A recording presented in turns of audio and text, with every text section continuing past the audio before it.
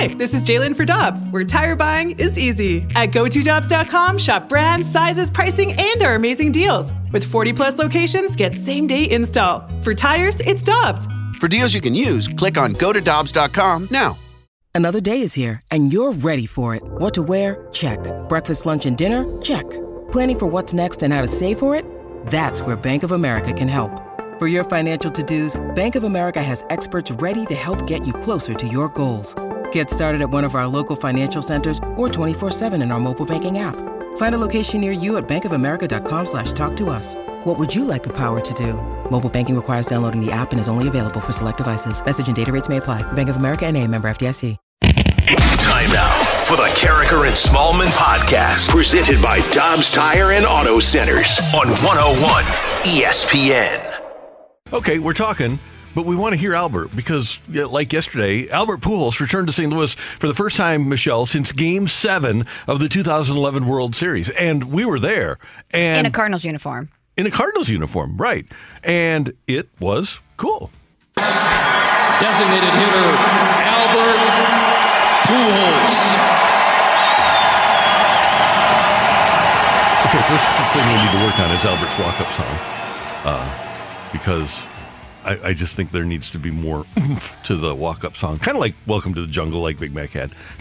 That one should have been retired, by the way, when Carlos Beltran came here. But we're off the rails here, 1 minute into the show. 7:02, your time check brought to you by Clarkson Jewelers, an officially licensed Rolex jeweler. That's Michelle. I'm Randy. Happy Friday. Happy Friday to you, Randy. I always will never. My favorite walk-up song, I should say, and one that I will never forget, is when David Freese had the Pearl Jam song. And it was like, freezing. Oh, yeah. So good. Really good. So Albert shows up yesterday, and come on, you sign a designated hitter. Doesn't even get a hit. But he was pretty excited about opening day. Well, pretty excited. It was something, when I signed here about 10 days ago, it was something that, we all got excited. The team, Yadi, Bueno, some of the guys in the clubhouse, the whole organization, and, just really looking forward to this day and just pretty good atmosphere like always, forgot about that feeling, so it was pretty good to be on this side and then, see the Hall of Fame guys and, some of the guys that I play with and just pretty awesome that we come up at the end of the day with a win. 9-0 was the win, and it was great to see him back wearing number 5 in a Cardinal uniform. The ovations were superb, and the Cardinal offense was fantastic. You saw him holding back the tears. You could tell how special that moment was to him, and you could feel how special it was to St. Louis, Randy. We were at the ballpark yesterday, and there was just this current of energy that was pulsing through downtown the entire day, and it reached a crescendo, of course, with the pomp and circumstance and all the majesty of the pregame ceremonies with the Red Jacket guys and the Clydesdales, and then, of course, the special tribute that they did for Waino and Yadi and Albert. But when he stepped into the box for the first time and everybody got to their feet, and it was the moment we'd all been waiting for. It would have been great if he would have hit a home run, because I think that's what everybody in that entire building and everyone watching was expecting. But unrealistic expectations put on him. But it was just a really special moment that I think a lot of people are going to remember forever. We've told you before, we're fans with access. We don't bring the sort of credibility to the sport, to the microphone that people like Brad Thompson and Jamie Rivers do. But as fans with access, we're very, very lucky. And we walk into the Red Jacket room yesterday, and the first guy we see is Jason Isringhausen, and he comes up and he says, he's going to hit a home run today, right? He goes, that's what he does. He just delivers on the magic moments. And I said, we both think the same thing. That's what he's going to do. But how many people, Randy, when they found out, what did Albert say, 10 days ago, which it feels like 3 years ago that he signed again. I can't believe it was a mere 10 days ago. But when people found out that he was, in fact, confirmed coming back and they bought tickets for the home opener, weren't they expecting that? That was the expectation, yeah. You bought the ticket because when he came back with the Angels, he gave you that moment. There's always a highly pressurized or a big stage that Albert Pujols rises to the occasion for. And I was bummed it didn't happen yesterday, but we have 162 games for him to show out. No doubt about it. And the Cardinals did score 9. Dylan Carlson leading off the Cardinals season with a double. And after Paul Goldschmidt walked, the first of 4 walks for him, Tyler O'Neill stepped to the plate with a runner in scoring position. The 2-2. Up the middle. Hot shot. Off the glove apart.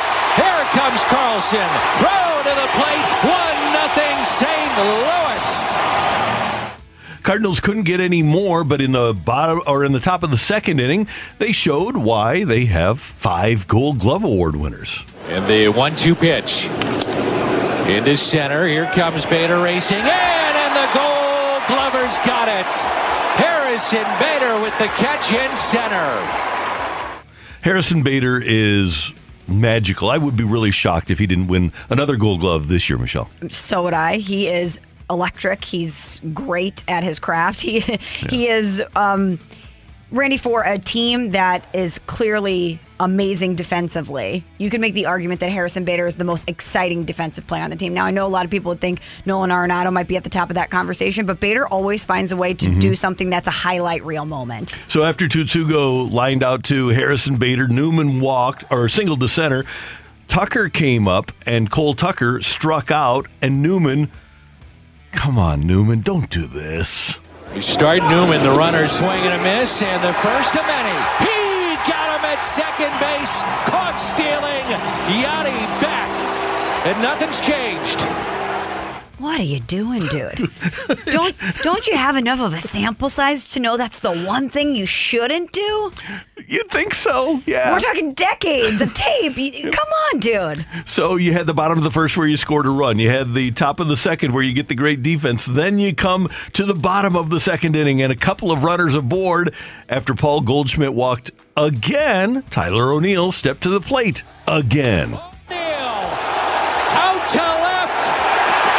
Gone. Opening day. Bomb off the bat of Tyler O'Neill. 4-0 St. Louis. The first of many for Tyler O'Neill this season, Randy. He's going to have an awesome year. I just feel it in my bones. He said after the game that the team itself is an offensive force. He's going to be an offensive force. When he hits them, they go. That was a fun home run to watch. O'Neill drove in 5. Nolan Arenado and Tommy Edman homered later. Cardinals win it 9-0. Adam Wainwright with the victory. Today was a special day, obviously. But, I mean, that felt like old school Busch Stadium, fans are back, excited. I mean, that felt like real baseball today. That was really cool. So just walking out there, I mean, obviously that thing in the beginning they did for us, that ceremony was, I was worried I was not even going to be able to pitch, trying to make me cry out there, Jimbo. But it was unbelievable. The fans showed up and were rocking. I mean, I had so much fun because there was really bad traffic in downtown today, pulling in for the excitement. Appreciate everybody coming today. And I was sitting there just watching people do the hot dogs and and I was looking one guy right in the face. I'm like, hey, what's up? And he was like, hey, what's up? But it was cool because everybody was out there and they were just having a blast. We talked about Albert Pujols rising to the occasion so many times. How about Adam Wainwright? 6 scoreless yesterday. It's unbelievable. He's aging backwards, but anytime that there's a big moment and Adam Wainwright gets the ball, he's going to deliver, and he did it again yesterday. There are very few as or more reliable in baseball right now than Adam Wainwright. So the Cardinals roll 9-0. They're off today, this day, traditionally an off day because you're worried about bad weather for the opener. So you have the second day of the season open, and lo and behold, Michelle, when I was driving in this morning, it was snowing. Yes, it's cold. It's gross outside. We really lucked out with yesterday's weather. Yes, we did. The Blues are back in action tonight at Enterprise Center. I will have the pregame for you at 6 o'clock, and then Curbs and Joey will have the call at 7. A date night for the great Alex Ferrario. Well-deserved date night, especially with the Blues playing tomorrow.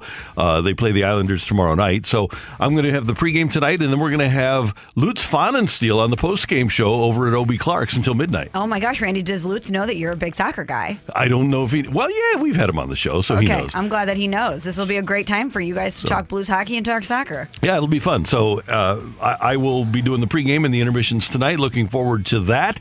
And we should also note for you that there's some up-and-comer that's like in the hunt at Augusta. Have you heard of this Tigray? Tiger? This guy, this up-and-comer was wearing pink. I don't know where he got the idea that he could wear pink on a golf course. Because I know you liked it because you like pastels, Michelle. I do. I like a man in pastels. But anyway, that guy shows up. Eldrick Woods, I guess is his real name. 71 is what he fired, 1 under, and he's in the top 10. Can you imagine if his nickname was not Tiger and we called him Eldrick? That He would- does not look like an Eldrick. Not at all, no. And he was Tiger when he was 2, when he showed up on the Mike Douglas show, right? Yeah, that's right. And Randy, does Tigre shop at Target? If he does not, he should. And it's great that Tiger is back. I wouldn't want to watch anybody else play. But here's the weird thing, Michelle. Who's in the lead? I heard it this morning on the way in. I forgot. It's amazing. It's Soonjae Im that's in the lead. Soonjae Im, I was gonna say. Nobody knows that, and Cameron Smith played great yesterday. Nobody knows that Soonjae Im is in the lead. All we know, and it's fair because it is Tiger, is that coming off of a broken leg in which he almost had his leg amputated, Tiger Woods fires a 1-under yesterday on the first day of the Masters. It's an amazing story, and Tiger transcends golf. He transcends sports. He's in our consciousness as just people because he's just such a massive figure. But Randy, even if he wasn't coming back from this horrific car crash, and even if he hadn't overcome all of these odds and circumstances to get here, would we still even know if Tiger was in the mix? Who was in first place or who the leader was? No. We would only be focused on Tiger. Even if he was healthy and Right. he was just playing, this is what we do. We love greatness and we love following Tiger. I feel badly. We'll remember the PGA Championship because it was in St. Louis, but how many people will remember that as the one that Tiger almost won, and they won't remember that Brooks Koepka won it? I would guarantee most people will not know that Brooks Koepka was the guy who came out on top there. They'll talk about the Masters and when he came back and say, and remember, he almost won the PGA Championship leading into that. It will. I almost feel badly for some of these other golfers because they're remembered in connection to what Tiger does. We will talk to Jay Delsing about Tiger at the bottom of the hour, and we also invite your golf questions about your game. You can email us at askunclerandy.com. Ask Uncle Randy always has great ideas, but this is for Jay. So that's at the bottom of the hour. Ask Uncle Randy at 101ESPN.com, or you can text us the question about your golf game for Jay Delsing. But coming up next, get in your peak or pit to 65780, the Air Comfort Service text line on 101 ESPN. We're right back to the Carricker and Smallman podcast, presented by Dobbs Tire and Auto Centers on 101 ESPN. Up into the peaks or into the pit? Peaks and pits. Join in on the conversation with Carricker and Smallman now. Text 65780. This is 101 ESPN.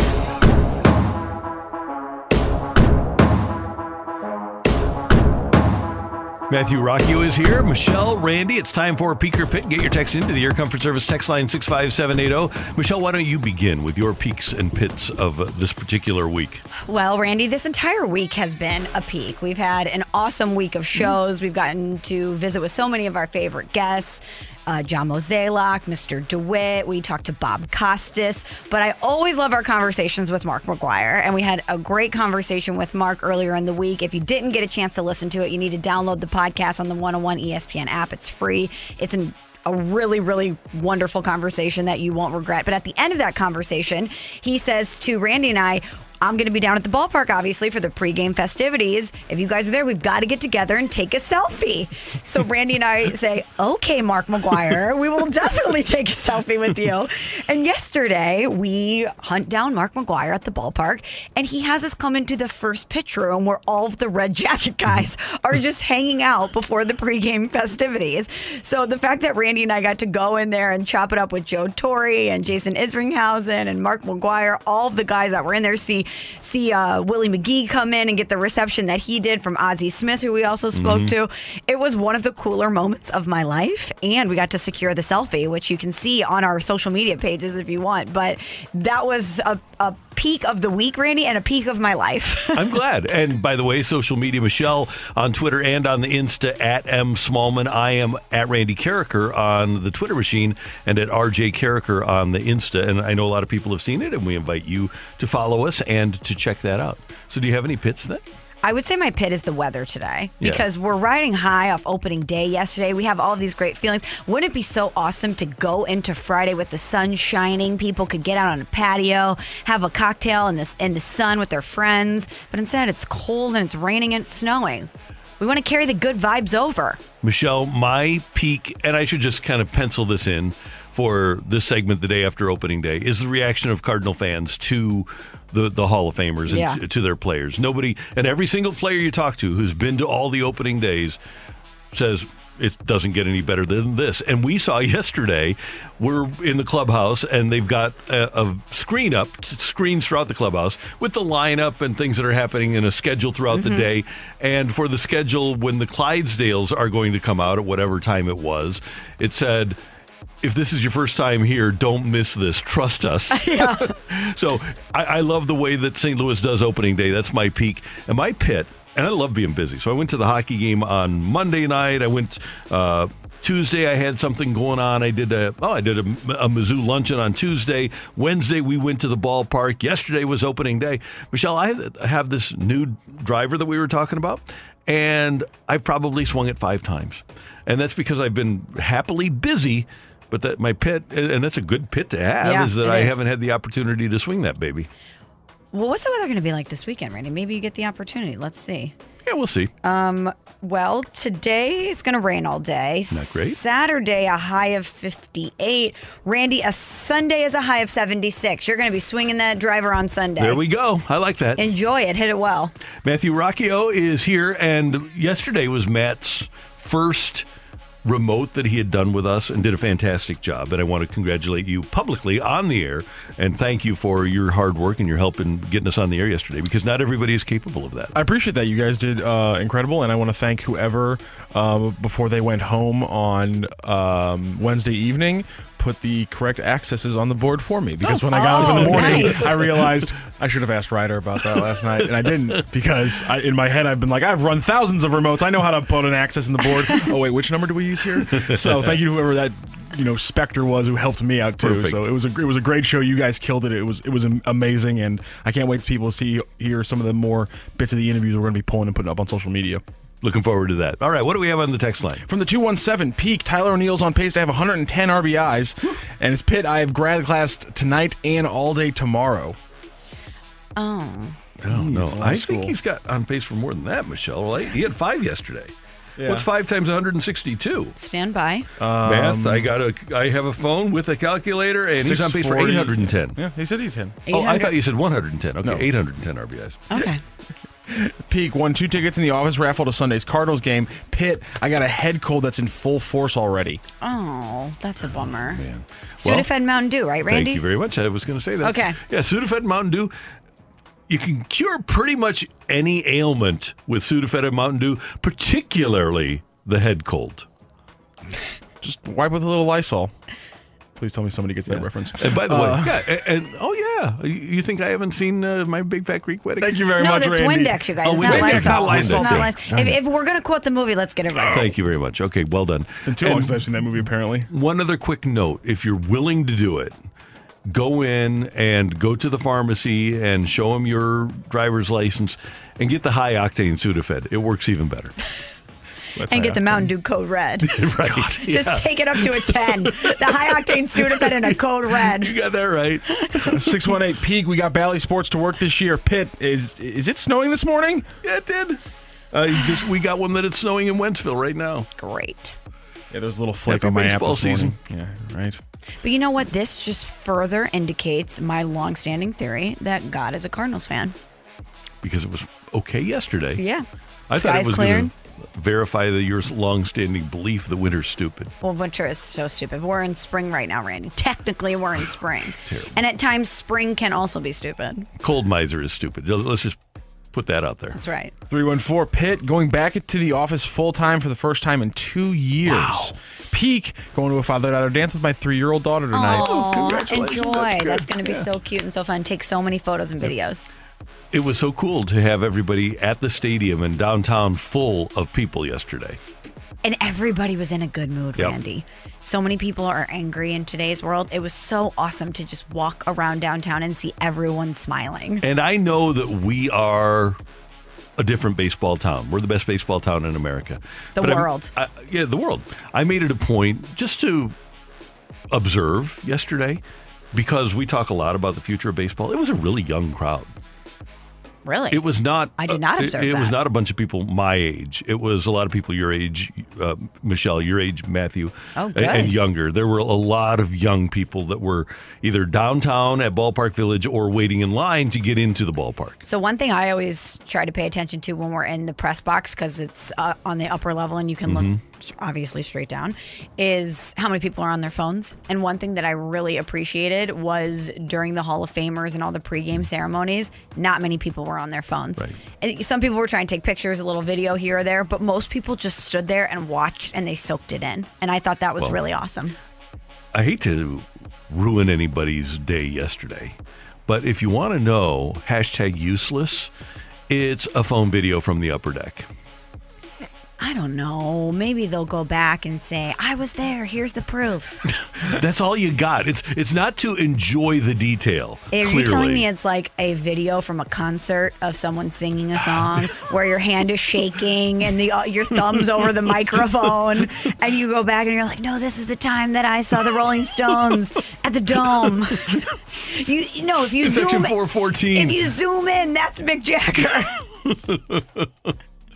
That's what I'm saying. It's you've got, because if you zoom in, it's blurry, right? It's pixelated. So, like, if you were videoing the Mark McGwire car, what do you have if you're looking on a 1.5-inch screen? You know what I never understand is people that go to events like that, especially if you're sitting up high and you're Facebook living it. One time I was at a concert for Lux and Learn and I went to a concert not that long ago, K-Flay at Del Mar Hall, and we were in the very back. And there was a guy in front of us that Facebook lived the entire show. I thought, who's really tuning into this? Do you have anyone tuning into this? Right, good question. And you're holding your phone up the entire. Isn't your arm tired? This sounds like a pit. It wasn't a pit. It was a head scratcher, really. He's from the 618. Shout out to our friends in the land of Lincoln. Peak, Sky Clark to the Illini. Big time. Pitt, the uncertainty of Kofi declaring for the NBA. I know, that one too. But let's just, as we said with Matt off there, we're going to lean into things today. Let's lean into the peak. Yeah, it's the best. Yeah. That's the highest rated prospect they've ever landed. I mean, come on, just Let's lean into that. Lean into that. Let's And not worry about Kofi's I love Kofi future. too, but still. Yeah. Mizzou being able to keep Aiden Shaw. Yes. That was kind of a shocker, too. The most unexpected thing of the day yesterday. I couldn't believe that actually happened. I was so couldn't happy. either. And now, one thing is certain, and that is that Dennis Gates is going to go to Aiden Shaw's wedding. Oh, my God. I was right there, and I didn't see it coming, and I should have. Maybe he'll officiate. That would be wonderful. Set it up and knock it down. 314. Peak, as great as yesterday was it better than the Uncle Randy segment earlier this week? Hardest I've laughed in a while. Pitt, another person who just, this weather, what is happening? It's April. Yeah. We did get a lot of reaction from Uncle Randy's advice earlier in the week amazing. about a mother whose husband is now being a stay-at-home dad, and she wanted to thank He's him going to have a properly. great weekend. Thanks. You're welcome. I hope he had a great Thursday. Yeah. Ask Uncle Randy and like hot food takes. Get the most visceral reactions so fast on the text line. But It's amazing. A lot of people downtown yesterday saying, Uncle Randy, thanks. I ran into somebody at our Hubbard party that said, I literally laughed all day. I would think about it after you said that. And so that's when you know that our show is having an effect. When he said, in the afternoon, before I left work, I thought about that and laughed again. So I'm glad that you tuned in, and I'm glad that you enjoy our fun and frivolity here on Character and Smallman. We got a lot of texts from people saying, I'm downloading this. I'm going to casually play it for my wife tonight. I would like to see those download numbers, Randy, from that day. How many dudes listening downloaded that episode to play for their significant other? Thank you, Matthew. Hey, Randy. Coming up, we're going to talk Tiger with Jay Delsing. Plus, if you have a golf question or two about your game, get it into either Ask Uncle Randy at 101ESPN.com, or you can just text it in to Matthew on the Air Comfort Service text line, and Jay will give you some tips next on 101 ESPN. We're right back to the Carricker and Smallman podcast, presented by Dobbs Tire and Auto Centers on 101 ESPN.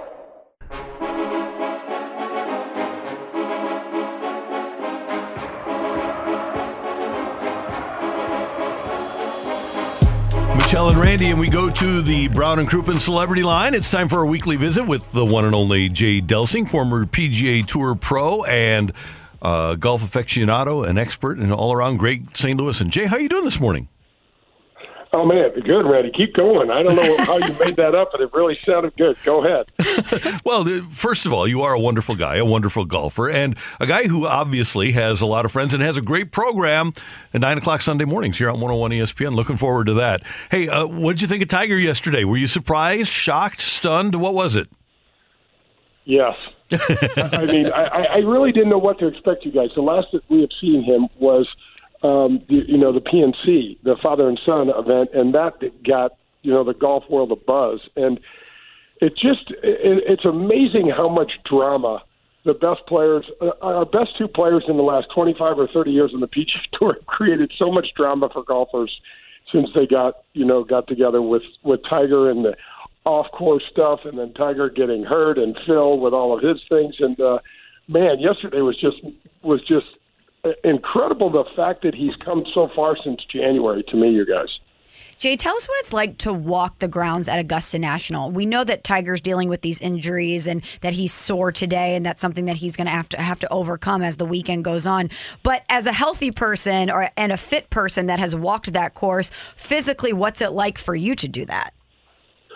It's a lot, Michelle. It's a lot. The first time getting onto the grounds at Augusta National, I was just blown away at the undulation, especially at number 10 and number 18. It is dramatically downhill at 10 and uphill at 18. And that's one of the things that I was most curious to see how he was just really going to walk. It sounds really stupid. I was really curious to see how much speed he had gained in his golf swing, but it's the guy just astounds me.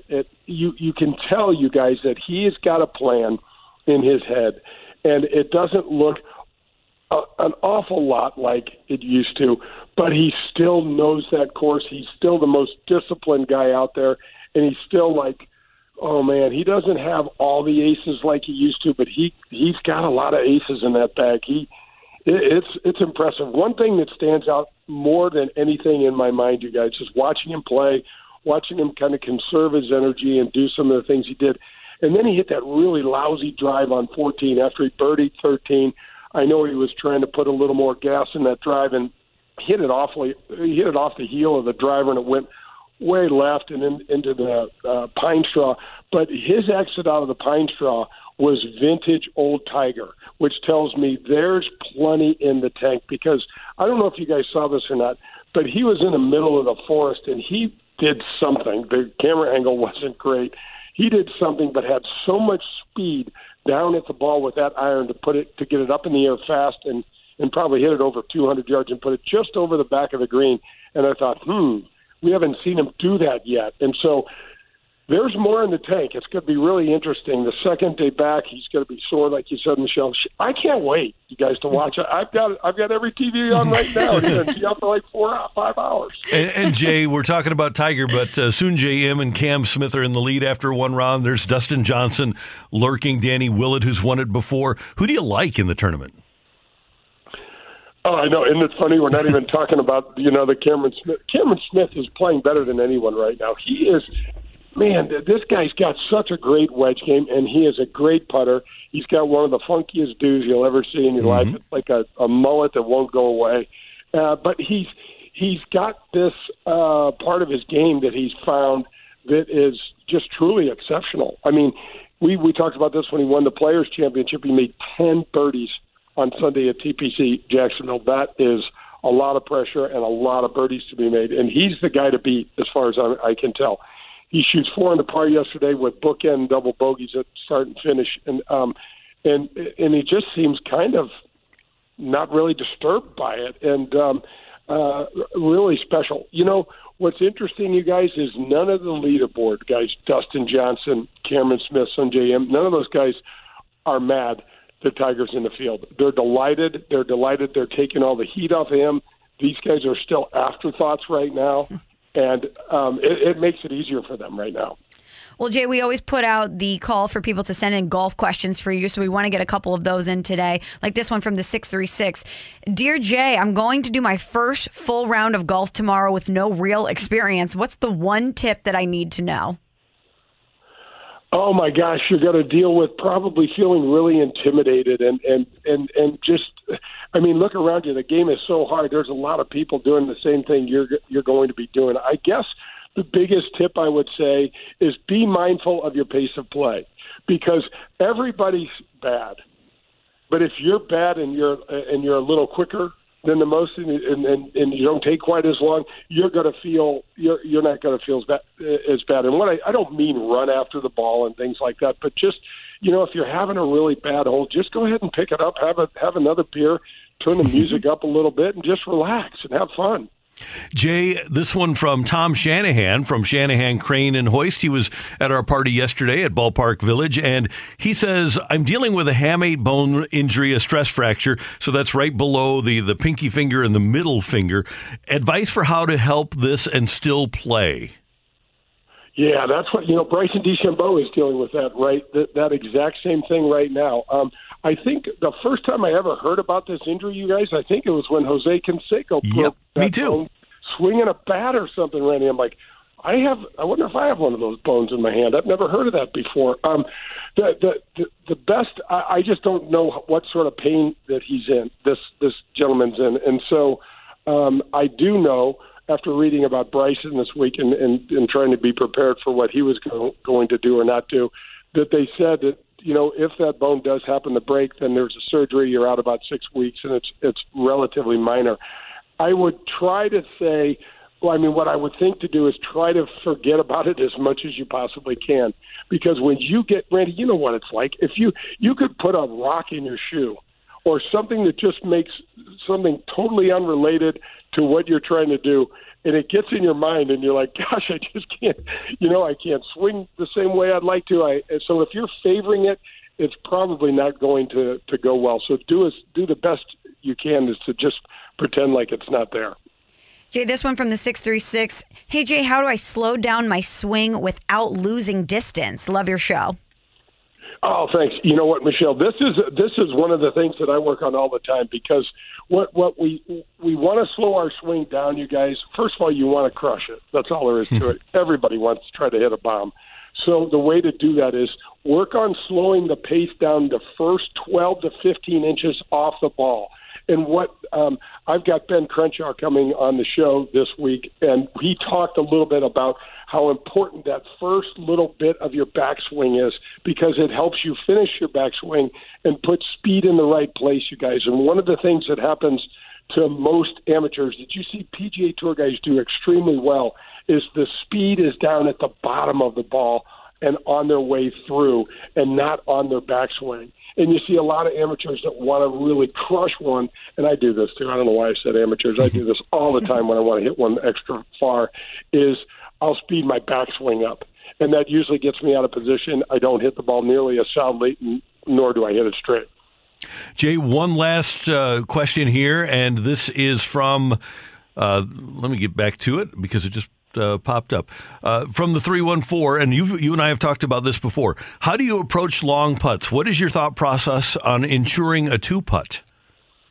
Yeah, so first of all, that's a great question. And so first of all, you've got to understand what the speed of the greens are like, because if you go and play, Randy, you play at all the Whitmore courses. Just say if you go from one of the two great courses out at the Whitmore Country Club, or then you go to the Bluffs, you are going to go and experience two different speeds of greens over there. You just are. As similar as they are, as close in relationship geographically as they are, they just are different. So first of all, when we go out and play, you check out and you hit some putts on the putting green before you get on the course. The other thing, and this sounds crazy, but you get a lot of feedback from your feet, whether the greens are soft or cushy, they're bumpy, they're firm. The first thing that the golfers do, their first point of contact is their feet onto the ground. And so pay attention to that a little bit.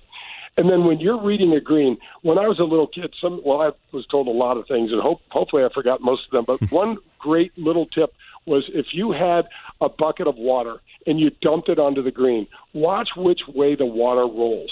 So it'll help you determine the high points and the low points. And if you're at a long putt, you're likely to have a bunch of little dips and curves in there. So pay attention to that and try to find out where those high points are. So those are going to affect the break of the putt the most. And this sounds like a hell of a lot of information to be thinking about, but as you get tuned into this, you'll pick all this stuff up in, 3 or 4 seconds, and it'll log into your brain, and it'll help you with your feel. Jay, you're always great. Thanks so much for the time. We appreciate it, and we're looking forward to the show on Sunday morning. I hope I didn't confuse anybody too much. I don't think so. Myself giving all these golf tips. That was great. We appreciate it as always. Have a good weekend.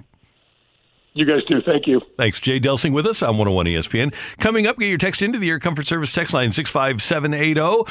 Take it or leave it. Coming your way with Michelle, Randy, and Matthew on 101 ESPN. We're right back to the Carricker and Smallman podcast, presented by Dobbs Tire and Auto Centers on 101 ESPN. Take it or leave it. Give us your feedback now by texting 65780. It's Take It or Leave It with Carricker and Smallman on 101 ESPN. Powered by Gloria Lou Realty. Visit GloriaHasTheBuyers.com and start packing.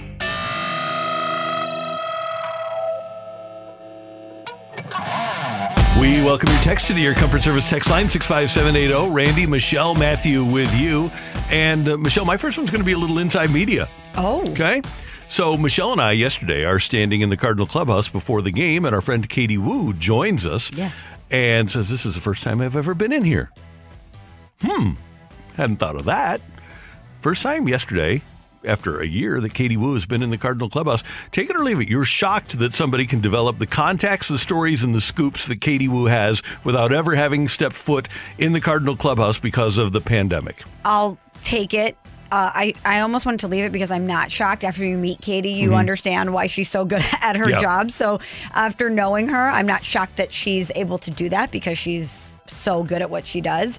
But yes, not being able to walk in there and chat up guys and develop those relationships face to face, it's just we need to reiterate to the people that read her just what a wonderful job that she's done. It really is remarkable. Yes. It's great. And now, I don't know how it could get better, but it's going to get better because Katie does have an ability to talk to people. She's just really good at it. But when I thought about it, I was, for all of the things, the player stories that she's done and the scoops that she's had, it's really phenomenal. Okay, I'm going to piggyback off that. I'm going to throw mine out the window and piggyback off that. Whether it's print or broadcast, take it or leave it, St. Louis has the best people covering their individual teams in the country, whether it's Jeremy Rutherford and Katie Woo at The Athletic.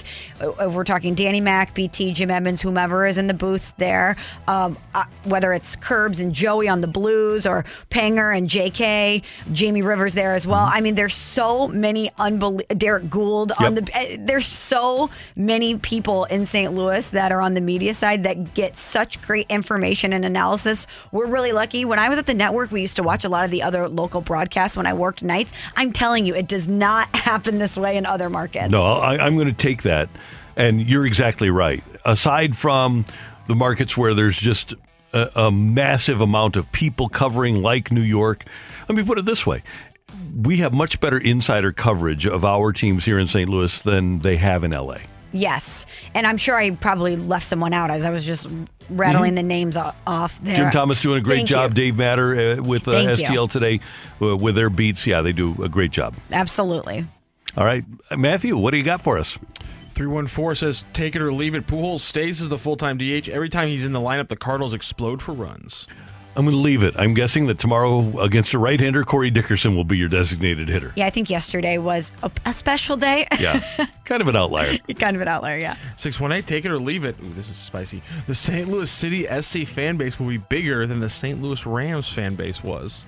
I'm going to leave that. It's just mathematically impossible because the Rams were drawing 50,000, 45,000 a game. But how many people put down ticket deposits for City SC? Well, when the Rams came here for 66,000 seats, they got 72,000 account requests for more than 200,000 seats. But the NFL was already a really big brand at the time. And not that and MLS is still a growing brand here, and we're already getting over 50,000 ticket deposits. I wonder if over time we don't see that fan base be bigger than what the Rams was. And by the way, they're going to put a good product on the field consistently. Yeah, I would think that when you go 15, 20 years down the road, that's a possibility. But mathematically, if you have 66,000 seats as opposed to 22,000 seats, it's just logical that the football, and the biggest sport in America, it's going to be different. 573, excuse me, take it or leave it. If Adam Wainwright has another season like he did last year, he will not want to retire, and he will come back for one more year. Take it. I think I'll take it too. Yeah, he's already telling, you heard Jim Hayes on the broadcast yesterday telling people, Waino's saying tamp it down. Don't be talking retirement tour for me. Don't age me out now. Let me make that decision myself. He's got 2 rules, and the first one is we don't talk retirement. Mm-hmm. I love it. 314, take it or leave it. If that John Hamm narrated video yesterday about the end for Pujols, Waino, and Yachty didn't make you tear up a little bit, then you are heartless. Take it. So we were in the press box and you couldn't really hear it. So I left the press box to stand out on the concourse and listen to it. And since I missed the beginning, I watched it again when I went home last night. Mm-hmm. I saw the Cardinals had pushed it out on social media, so I wanted to make sure to watch it. Wow, was that powerful. That was so good. And if you watch that and you're a St. Louis sports fan and you don't feel something, if you don't feel a little stirring emotionally, then yes, I don't know what's going to get you. I really don't. And it was cool that the players who were getting ready to come out on their Ford pickup trucks were all standing down right outside the wagon gate so that they could watch the video before they hopped into their trucks. They weren't lingering down in their trucks or around their trucks. They were out on the field watching that. Yes. 618, take it or leave it. Tyler O'Neill hits 34 or more home runs this year. Take it. I'll take it. I think he's on pace for 162. Yeah, I think so too. So then anything less is a disappointment. The person who says that Bro Neal's going to have a 50 home run year at some point in his career, take it or leave it. You're going to take that? Oh yeah, I'll take it because he's going to hit 162 and drive in 810 this year. That's going to be fascinating. And those are conservative estimates. They really are, yeah. I apologize. We're going to do a little math here. Take it or leave it. Oh, man. Harry Bader and Tommy Edman combined for 35 homers and 150 RBI. I'm going to leave that. It's a lot. Yeah, that's high. It's a lot of RBIs, 150 RBIs. That's 20 and 15 home runs, respectively, for like each of them if you want to break it out. And then 80 and 70 RBI. That's RBIs. That's pretty hard. That's you're asking a lot there. Take it or leave it. Dakota Hudson is the number 2 pitcher by the end of the year behind Waino. I'm going to leave that because Randy Carricker has Jack Flaherty going 16-4. Thank you. So I'm leaving it. Yeah. Game 1 of the playoffs, it's still going to be Wainwright. Game 2 of the playoffs is going to be Jack Flaherty. Game 3 of the playoffs, all due respect to Dakota Hudson, is going to be Miles Michaelis. And Game 4 will be then Steven it'll Matz? be Dakota and then Matz. Okay. Yeah. Take it or leave it. The outfield, so I guess Carlson, O'Neill, and Bader combined for 90 home runs. Well, let's see. We're gonna get. Bader's going to do that himself. How many is O'Neill getting? 162. Yeah, 162. So you got to take it, right? No, you got to leave it because it's too low. So let's say this: if O'Neill gets 40 home runs, let's put him at 35. 35. Well, that means you're going to have to come up with another 55. Would I be surprised if 55 from Dylan Carlson hit 25? That means there's still 30 from Bader. That's not good. The math's not getting to 90 then. No, I'm going to leave that. Take it or leave it. Tyler O'Neill is in the conversation for the best Canadian baseball player of all time. Take it. Leave it.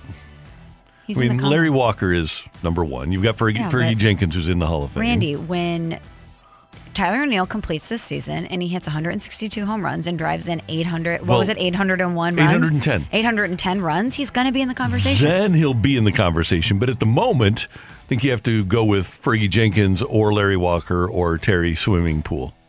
And I think this is the biggest storyline of the day. 314, take it or leave it. Nolan Arenado is aiming to have better hair than Harrison Bader. He's trying. That's the low-key story He's of working yesterday. on the flow. I mean, it's been growing. It ain't going to happen. But he's trying to with the take it or leave it. If he's trying, yes, effective. It's an effective attempt. But when Harrison Bader, on the video on the big screen, tosses his flow up and it goes backwards before he puts his helmet on, and that's the brand, you got a long way to go. But if he's trying. It's good to try. I'm going to keep my eye on it. I could try. Now, Nolan's going to try better than me. Can you try? More effectively. I want you to try. Can you do it for us? You know what? My hair gets poofy when I feel kind of shaggy when I grow my hair. But can you try for us?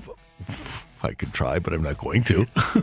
You know what I realized? You asked him if the hitters had this some of the competitions that the way the pitchers do, and he was like, not really. No, I asked him about the outfield defensively. And so I'm like, you know what?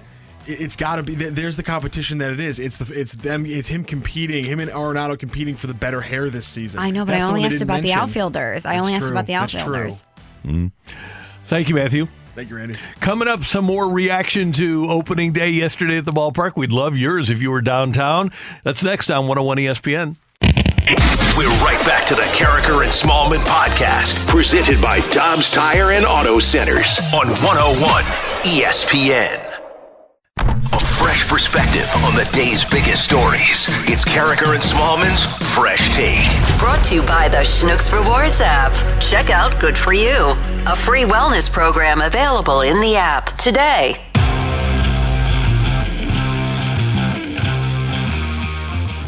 Arenado out to deep left at the wall. Gone! Nolan goes deep. Last year he did it on opening day. He does it again in 2022. And the Cardinals are pouring it on here at Busch.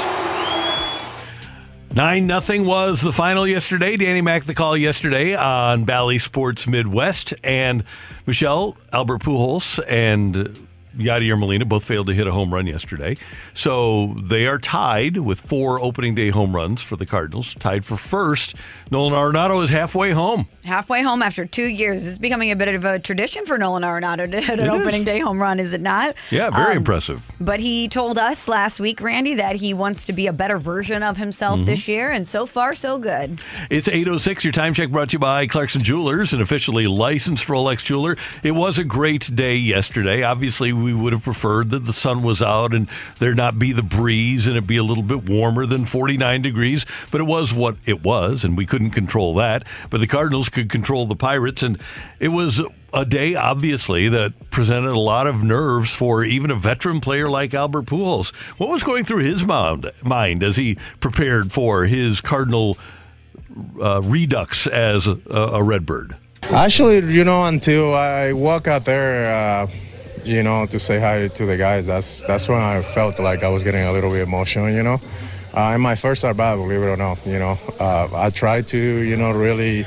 play it cool and all that, but man, it's just, it's just pretty awesome, that these fans, that's why they're the best in baseball, and, just be back here, where everything started for me, and, try to finish my career and try to finish strong, with a championship. I think it's pretty special, so hopefully we can do that for the city. Hopefully we can do that for the 3 guys that are retiring this year. Hopefully we can do it, for the rest of the guys that are here.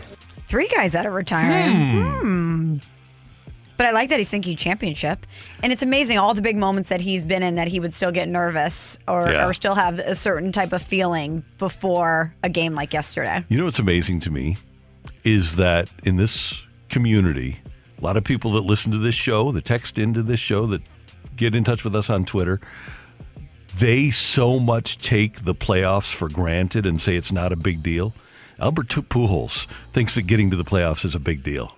Well, when you get used to it and then you leave St. Louis and you don't do it for 10 years, I think you miss it and you realize that you were in a pretty good position earlier. Yeah, sometimes you got to be careful of what you wish for. The grass isn't always greener, right? No, it's not. Well, the money might be greener, but... The money is a lot greener. But if you're a fan and you can't wait for this ownership or this Pobo to be gone, take a look around. As Bob Costas told us yesterday, the Yankees had their first decade since the teens without a playoff appearance. And he said, not the 1900 and teens. Okay, I was thinking about the Pirates yesterday. What year was that? 2014, maybe, the Michael Wacha season where the Cardinals and the Pirates had the first round together. Look at where the Pirates are now. You want to talk about all the success the Cardinals have had from just even that playoff series until now and the position that they're in, hopefully to win their division and get to the playoffs again. The Pirates yesterday looked like a AAA team, Randy. And their best player signs a deal, and then he gets injured early into the game. I mean, if you're a Pirates fan, what do you have to feel excited about? Right. And I do think there's a lot to be excited about here. And yesterday presents a lot of that because we think, based on what we saw in the second half of the offense, and a belief, I don't know if it's unreasonable or not. They aren't going to score 9 runs a game, okay? Yeah, I said they would, but they aren't. They aren't going to finish with a plus 14.58 run differential. But based on what we saw down the stretch last year from O'Neill and Bader, add them to Goldschmidt and Arenado, and you have a chance to have a pretty good core, and Dylan Carlson too, by the way, a pretty good core for your offense. It's going to come down to the health of the starting pitchers as to whether or not the Cardinals are going to succeed. Yesterday gave us every indication, did it not, that if the Cardinals can keep that starting pitching healthy, they can be a team to be reckoned with. Yes, and I know that all of us aren't 100% sold on the offense because of the past couple seasons, the inconsistencies that have presented itself, but this is a lineup that can do some damage. And if we do see them consistently produce this year, I think that they are going to be, there's going to not be an easy out in the lineup, at least hopefully. But that's really what the issue has been. It's not that the talent hasn't been there. It's been the consistency. Now, a couple of other things about yesterday. It was great to see Ballpark Village packed again. We talked to Mike LaMartina, the COO of Ballpark Village, about the fact that for the first time since the pandemic started, they were able to really load it up on a baseball day, and they did, having people sit next to each other throughout the stadium and sell it out. That was the Cardinals' first sellout since 2019, so that was awesome for me to see. And then just the fact that St. Louis is so emotionally attached to this franchise and that people were really into it, whether they were inside the stadium or not. I ran into several people who said, we're just here to be around. We don't have tickets to the game, but we're here just to be around the atmosphere. Yeah, we were at the Budweiser Brew House yesterday. 101 ESPN was all day long. Randy and I got things started in the morning, and by the time we got off the air at 10 a.m., the place was bumping. There were so many people there that were downtown. A lot of people not even with tickets to the game, as you mentioned, just wanting to be part of the environment. Then we went over to the ballpark, and Randy, I left, I don't know, maybe like the 6th inning to go back to the Budweiser Brew House, check out the fast lane for a little bit, and you would not believe how many people were still at Ballpark Village or just walking around downtown that wanted to be there. And everyone was smiling. Everyone was in a good mood. And we love sports because we like to witness greatness and we like the competition aspect of it. But the great thing about sports is that it's galvanizing. It brings us together. And after 2 really tough years where we haven't been further apart in so many aspects, including physically, we are actually socially distancing from one another, to see everybody together downtown and everybody be happy and everybody be pulling the rope the same way and cheering for the same thing was a breath of fresh air. And I wish that I could capture that energy and sell it so that we could all feel that way all the time. And last year down the stretch, the last 3 games the Cardinals drew better than 40,000. You had a series against the Cubs after the 17-game winning streak in which the Cardinals drew 41, 45, and 46. I guess 46 would have been a sellout last year. But aside from those last 3 games, October 1st, 2nd, and 3rd, the Cardinals had on September 18th a home game against the Padres with 40,000, and then the Labor Day game against Albert and the Dodgers where you had 43. Otherwise, the Cardinals didn't have a home crowd of 40,000 last year. Wow. So they're going to, in their first 3 games this year, because tomorrow and Sunday they're going to eclipse 40,000, they're going to match the number of home 40,000 crowds they had last year on the first weekend of the season. We keep calling it the Albert Pujols effect, but the biggest ovation yesterday by far was for Yadier Molina. Yeah. And I think because of the immediacy of the Albert Pujols signing, it was, as he mentioned, only 10 days ago, which feels crazy. But I think we are, because of that might have eclipsed a little bit us recognizing how many people are actually buying tickets to say goodbye to Yadi and to appreciate and show their adoration for Yadier Molina. And appreciate the fact that Willie McGee is a coach. Randy, Willie McGee always gets the loudest ovation. Everybody loves Willie McGee. If you don't like Willie McGee, I don't like you. That's a good approach to take in life. Do you think there's anyone that dislikes Willie McGee? There cannot be. Well, I don't know. It is 2022. People they dislike true. everybody. But whether it's when we were fortunate enough to be in the room with the Red Jacket guys, the way that they all responded when Willie came through the door, the way the crowd goes crazy when he's hopping off the vehicle, the way the players respond to him, everybody loves Willie McGee. It was a great day. Great opening day for the Cardinals over at Busch. That's Michelle. I'm Randy. Coming up, Joe Vitale, as the Blues get ready to take on the Wild in a big game tonight. Joey V on 101 ESPN. We're right back to the Carricker and Smallman podcast, presented by Dobbs Tire and Auto Centers on 101 ESPN. We're talking Blues hockey. It's the Joey Vitale Report on 101 ESPN. Brought to you by The Electrical Connection. When you need quality electrical work for your home or business, visit electricalconnection.org.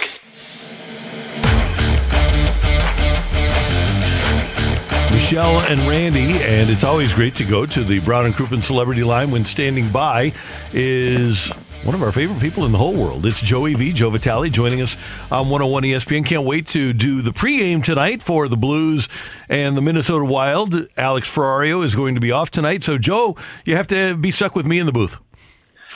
Hey, Randy, I never, ever, ever feel bad about that, because knowing you probably already got the Traeger fired up. Getting the carrot cake mix ready to rock, because you're going to surprise your favorite color analyst tonight with a carrot cake. I know you. The walnuts. Don't forget to put the walnuts on. You know I like the walnuts. Walnuts and the little carrots, right?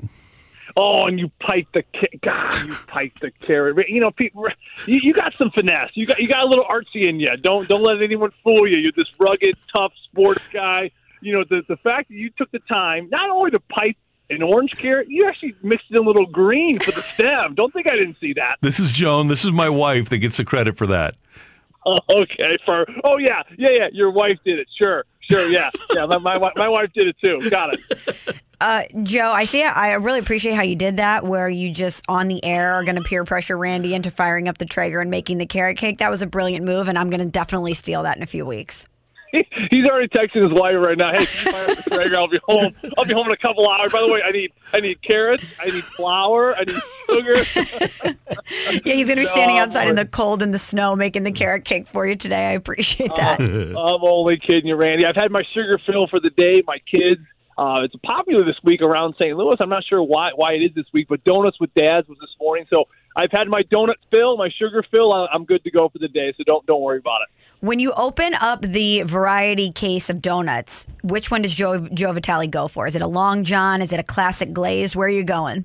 Oh, just this classic. You know, I love a good old school, old fashioned donut, Michelle, like the sourdough ones. Oh yeah. Or even, the ones that got to dunk. I got to dunk it in the coffee. You know, my frustration with donuts these days is they're so flimsy. When you dunk them in coffee, they fall apart. I need something with some body, with some girth, like with some density to it. You know, That's why I love those old fashions where you can take a dunk, a quick 2-second dunk, pull it out, and it still is intact. That to me is a good donut.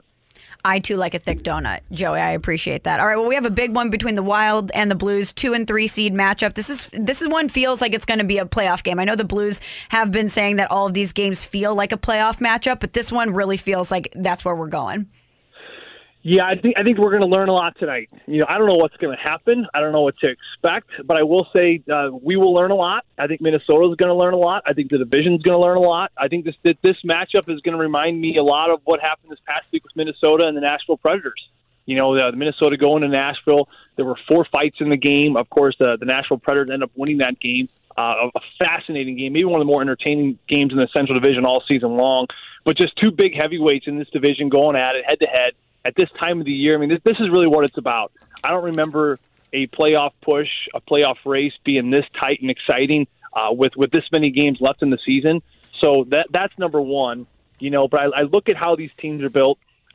Yes, they're both heavy. Yes, they're Central Division heavyweights. But at the same time, they're also built kind of differently. You know what I mean? They're very different in a lot of ways. I think in some ways the Blues are kind of an interesting group because they have so much production from so many players versus the Minnesota Wild, where maybe they have more of a superstar kind of set. So I like the Blues in that way for a playoff setting where when you can use your depth and have that much production up and down the lineup, to me, that's a strength. But then again, I look at the Minnesota Wild and I look at how physical and heavy their bottom six are, especially. They get Delorier at the deadline. He's added some personality to that group, and he's definitely going to bring that personality tonight. You better be certain about that. So will the Blues have a response there? But from the goaltending standpoint on out, both teams are built very well. It's going to be an exciting one. If you got tickets tonight, you're going to watch. Get seated, get buckled up, because it's going to be a fun one. By the way, speaking of Delorier, one of my all-time favorite movies is Back to the Future. And so I just think that was really fun, the time machine. Isn't it DeLorean? Oh, DeLorean. Okay, whatever. DeLorean, same thing, thing, okay. Ray. But hey, did you see his press conference the other day? He did a press conference after the game. I mean, you want to see what a hockey player looks like? Like, he's old school, right? He's got this ripped shirt. He's jacked beyond years. He's got a ripped shirt. He's got his tattoos visible, like coming through his chest. He's got a broken schnoz. He's got two black eyes. He's got cuts everywhere. I mean, he's a player that a lot of people kind of forgot about at the deadline. Everyone's looking at the big name players and the big defensemen, the Lindholms out there, of course, players like the Nick Leddy and kind of players getting thrown around there. But you kind of forget about those fourth line personality guys, and of course they swiped him in there from Anaheim, and he has done nothing but bring physicality and personality, and he's actually scored a couple goals as well. So massive addition for Billy Guerin in the Minnesota Wild. But he's a player in this league. He's probably one of the maybe 5 or 6 left, I would say, that he can play a power forward game like Ryan Reeves, but boy, he can smack you and he can hit you and he can fight. Hey, Joe, yesterday we had David Perron on the show, and if the Blues win tonight, they would hold the home ice advantage. They'd be in second place in the division over Minnesota. And I asked David Perron how important it was for this team to have home ice early on, and here's his response. I want you to listen. If we do end up starting on the road, or if we go to the second round and we're on the road against another team, whatever it is, I don't mind starting a series on the road. I feel like you almost get in that playoff mindset sooner. The reason is you fly a day or two earlier to the road city. You're already kind of in that mindset from the time you step on the plane versus being at home and kind of tiptoeing around until the first game happens. I'm not saying it's the end of the world to start at home. We'll obviously try and get that. We want more home games in front of our fans, but I don't think our team is scared whether it's home or road. It's an interesting thought, and we as fans don't think of it that way, but I get it. I get being on the road, being together, not having to just think about it while you're sitting at home and being able to bond. And then on the road, you naturally, especially in the playoffs, play a simpler game, don't you? Oh, absolutely. First and foremost, you guys getting David Perron. I mean, I don't know if there's a better Blues player to get right now. I mean, he's a player, a veteran guy at the end of, kind of not the end of his career, but, it's winding down. I mean, he's got X amount of years left. And you know what? He's just, the way he approaches, talking and answering questions, very thoughtful answers. Like, I love talking to David. I love picking his brain. I was hot stoving with him up at Edmonton. We were talking about the Edmonton Oilers. He was talking about, he opened up about how the Oilers, to him, it's going to be very hard for them to ever be successful because they basically have McDavid and Leon Draisaitl have a boatload of confidence, but everything kind of filters through those two players. And until they figure out how to give confidence to other players, they're never going to win in a long stretch of hockey in the playoffs. Just very insightful stuff, and I love hearing his answers. I love the thought-out answers, and he's very honest. He's very witty, but he gives good information, and I think he's very authentic and genuine, which is great. The comments itself, Randy, Michelle, I think that they're spot on. I think if you were to sum it up, what he's trying to say is, let's just go back to Game 6 back in 2019. The Blues are up 3-2, right, in that series. They have a chance to come home and make history, obviously, and win their first Stanley Cup, and they have the ability to do it on home ice. I mean, we all remember that game. Everyone was going to the rink. Everyone was extra early. The players talked about how they were even earlier. They were getting text messages, hey, you need to show up a little bit earlier. There's going to be traffic issues.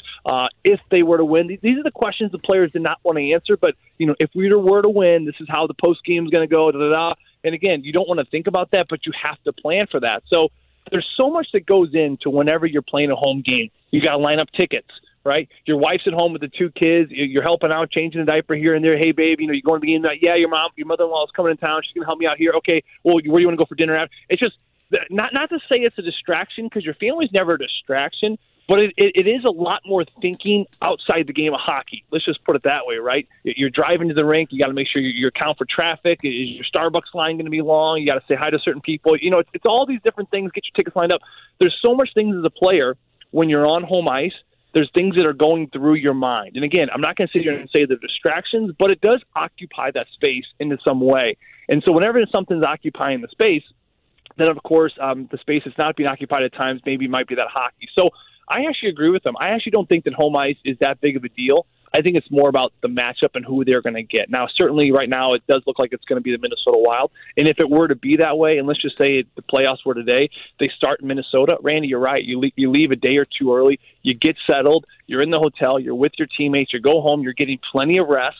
Right? There's no baby monitor where you're laying with your wife and you feel bad and feel guilty. I got the baby. There's nothing like that. You go to bed, you put the earplugs in, your sound machine on, you rest, you wake up, you get your breakfast, you're in your routine, and you quietly go to the rink on the bus. Everything's scheduled for you. You get to the rink, you do your morning skate, you go home, nap, meal, game, and it's just business, right? And that's what I think these players really enjoy the most. And to me, it's no reason why that you look at a lot of these teams on the road and how a lot of teams do win cups and championships on the road, because it is just kind of that level of distraction that maybe these players aren't as accustomed to in these big kind of moments. Last thing for Joe Vitale, native of St. Louis, Midwestern guy, tough hockey player, tough, hard-nosed, fighting hockey player. So with that being the case, when Kelly Chase did his playoff intro a few years ago, or when you saw the Cardinal video yesterday honoring Albert and Yadi and Waino, do you ever get a little misty-eyed? I know you're a tough guy, but we're in the trust zone here. Do you ever get a little misty-eyed? Does it take your breath away a little bit? Oh, for sure. Don't get me. I mean, those chase videos last year, and and of course when Brett Hull kind of pitched in, and you hear the voiceovers of the greats. I mean, listen, it brings you back. It brings you back to the memories when you were a kid, and I think that's what it triggers people, right? And hearing you guys talk about Willie McGee, for example, I used to love Willie, and that was right when I started watching baseball, and I'll never forget the way his jaw was always kind of set to the side, like he had a big dip in, right? I didn't know what he was chewing, but now I know what he was chewing. But you never forget things like that. I had the pleasure of growing up with Whitey Herzog, just lived 2 doors down from me, still lives there, by my parents' house, and we small talk every now and then, and I would go on little fishing adventures with Whitey when I was in high school. This is before he became in the Hall of Fame, but we go on fishing trips, and he tells so many stories about the bullpen and how they would never have in hockey have a morning skate, right? In baseball, they would just fish all morning and fish all afternoon, then they'd show up at the ballpark and just love picking Whitey's brain and just hearing the stories. And I'll never forget one he said, I think I was like 13 years old. I was kind of right in the middle of puberty right there. And he's like, Joe, stay away from them women. And he started talking about women. I wasn't really into women. I was kind of getting interested in women, but not really.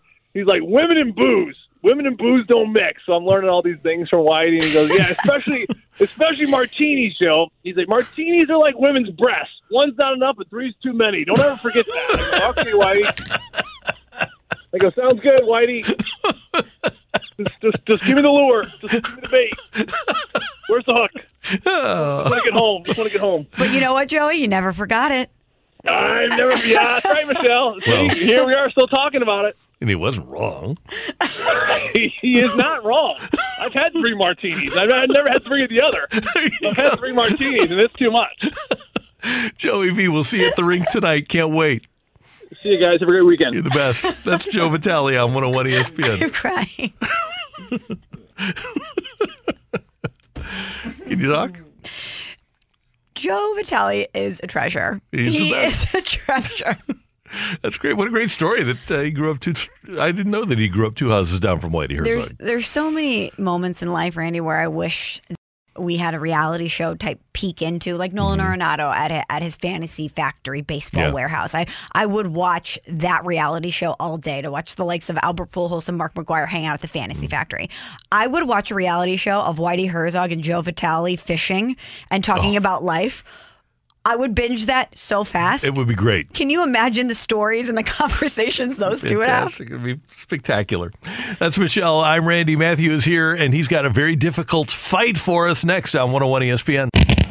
We're right back to the Carricker and Smallman podcast, presented by Dobbs Tire and Auto Centers on 101 ESPN. Welcome to the fight on Carricker and Smallman.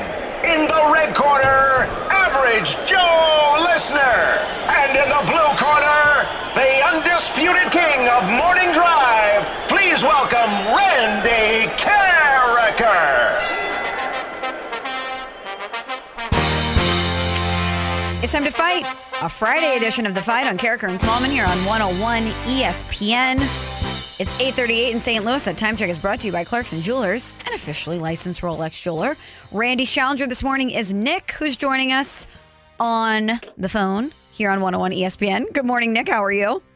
I'm doing well. It's Cardinals opening day. Got the Masters on my computer. Blues playoff push. Can't get much better. That's right. It is really the greatest time in the sports calendar. The fall is awesome, but there's just something about the hope that comes with spring, too, that makes it just a little bit sweeter, Nick. Yeah, and, you know, what the Cardinals did yesterday makes today a little bit easier, too. That's right. Well, Nick, are you ready to take on Randy? Let's do it. All right, well, good luck to you. Question number 1. What pitcher holds the record for longest consecutive scoreless innings pitched with 59 innings pitched? Is it Don Drysdale, Oral Hershiser, or Danny Jackson? That'd be Oral Hershiser. Which Boston Celtic won the 1972 NBA MVP award? Was that Dave Cowens, John Havlicek, or JoJo White? Can you say those one more time? Was that Dave Cowens, John Havlicek, or JoJo White? I have no idea, so I'm going to go Dave Cowens. Question number 3, Nick. On this day in 2001, Tiger Woods won his second Masters and 6th major, beating which golfer by 2 strokes to complete the Tiger Slam? Was it Chris DeMarco, Phil Mickelson, or David Duval? Chris DeMarco. And who was the first Cardinal to win the NL Rookie of the Year? Was it Wally Moon, Bill Verdon, or Bake McBride? I'm going Wally Moon. Okay, let's check Nick's score. Yeah, confirmed. Waving in Randy.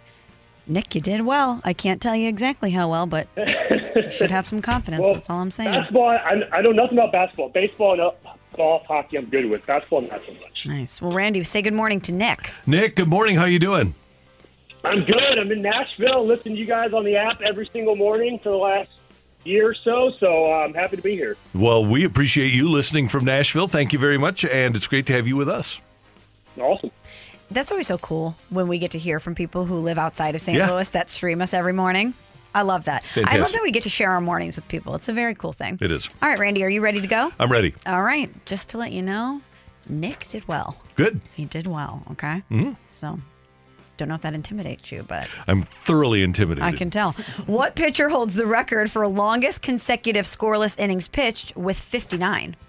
59 consecutive innings pitched. This is not the Brad Thompson 57 2/3 at the minor league level with the Tennessee Smokies. I believe that the record that Oral Hershiser set in 1988 has not been eclipsed. So I'm going to go with, as Whitey would call him, Oral Hershiser. Oh, I see why. Which Boston Celtic won the 1972 NBA MVP award? 1972. 72. Okay. I don't think Hondo Havlicek was around yet. And I don't think that Bill Russell was in his prime anymore. So, and we were still 7 years away from Larry Bird. I'll do the old lifeline here. Is it Dave Cowens, John Havlicek, or JoJo White? So Havlicek was still around. I know Cowens was really good in the late 70s. He was the star of that 76 team that went to the finals. But I guess I'll go Hondo. I'm really surprised, by the way, that it was the Celtic that won the 1972 MVP when Lou Alcindor had the year that he had. Kareem Abdul-Jabbar. What's your final answer, Randy? I'm going with John Havlicek. Okay. That's what I thought. Just wanted to confirm. Question number 3. On this day in 2001, Tiger Woods won his second Masters and 6th major, beating which golfer by 2 strokes to complete the Tiger Slam? Oh, who finished second in the Masters? Yeah, this is always good. In 2001. 2001, yeah, 20 years ago. Second in the Masters. Okay, this is one that we all should know. And 2001. I will, let me think here. Because again, you had people that were out of their prime. It would seem like Phil would be a good call here. So I'll just play the field and go Phil. All right. And who was the first Cardinal to win the NL Rookie of the Year? That would have been Wally Moon, I believe. What a fight today. What a fight on a Friday. Someone got 3 correct. Someone got 2. Randy, what was that grimace you just gave me? I think I only got 2. Is he correct? Did Randy lose today to Nick? Matt, ring the bell. The winner and new champion of the fight, Average Joe Listener. Brought to you by High and Dry Foundation Repair, home of the non-commission-based Salesforce and hassle-free warranty. Nashville's own Nick is our new champion here on 101 ESPN. Congratulations, Nick. Thanks. Yeah, I'm pretty pleased with that. You should be. You just took down Megamind. You should be very pleased with that. Yeah, I know. He only got 2. Usually he gets 3 or 4, so I must have lucked out. That's right, Nick. Well, no, it's not luck. It's skill, okay? Give yourself a little bit more credit. And with this win today, that means you're coming back on Monday, and you'll try to get one step closer to the Hall of Fame. So we'll talk to you then. Have a great weekend. Awesome. Thanks, guys. Go Birds. Thanks, Nick. Randy, you lost today. I'm sorry. Yeah. Nick's from Nashville. Good guy. I like him. I'm happy. I'm good. All right, good. Oral Hershiser holds the record for longest consecutive scoreless innings pitched with 59. Dave Cowens is the Boston Celtic that won the 1972 NBA MVP award. Tiger Woods won his second Masters and 6th major on this day in 2001. He beat David Duval by 2 strokes to complete the Tiger Slam. And Wally Moon was the first Cardinal to win the National League Rookie of the Year. He did so in 1954. All righty. That's a good job by Nick. Coming up next, speaking of Tiger Woods, Chris Zimmerman was at Nike when Tiger showed up there. The Blues president joins us next to talk about that and some Blues talk as well on 101 ESPN. We're right back to the Carricker and Smallman podcast, presented by Dobbs Tire and Auto Centers on 101 ESPN.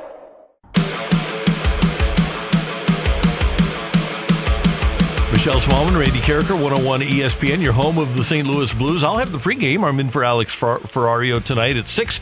Blues and Wild with Chris Kerber and Joe Vitale coming up at 7. And we welcome to the Brown and Crouppen celebrity line, Chris Zimmerman, the president of the Blues, who in a previous occupation was the president of Nike Golf when Tiger Woods arrived on the scene there. Chris, good morning. Great to have you with us. How you doing?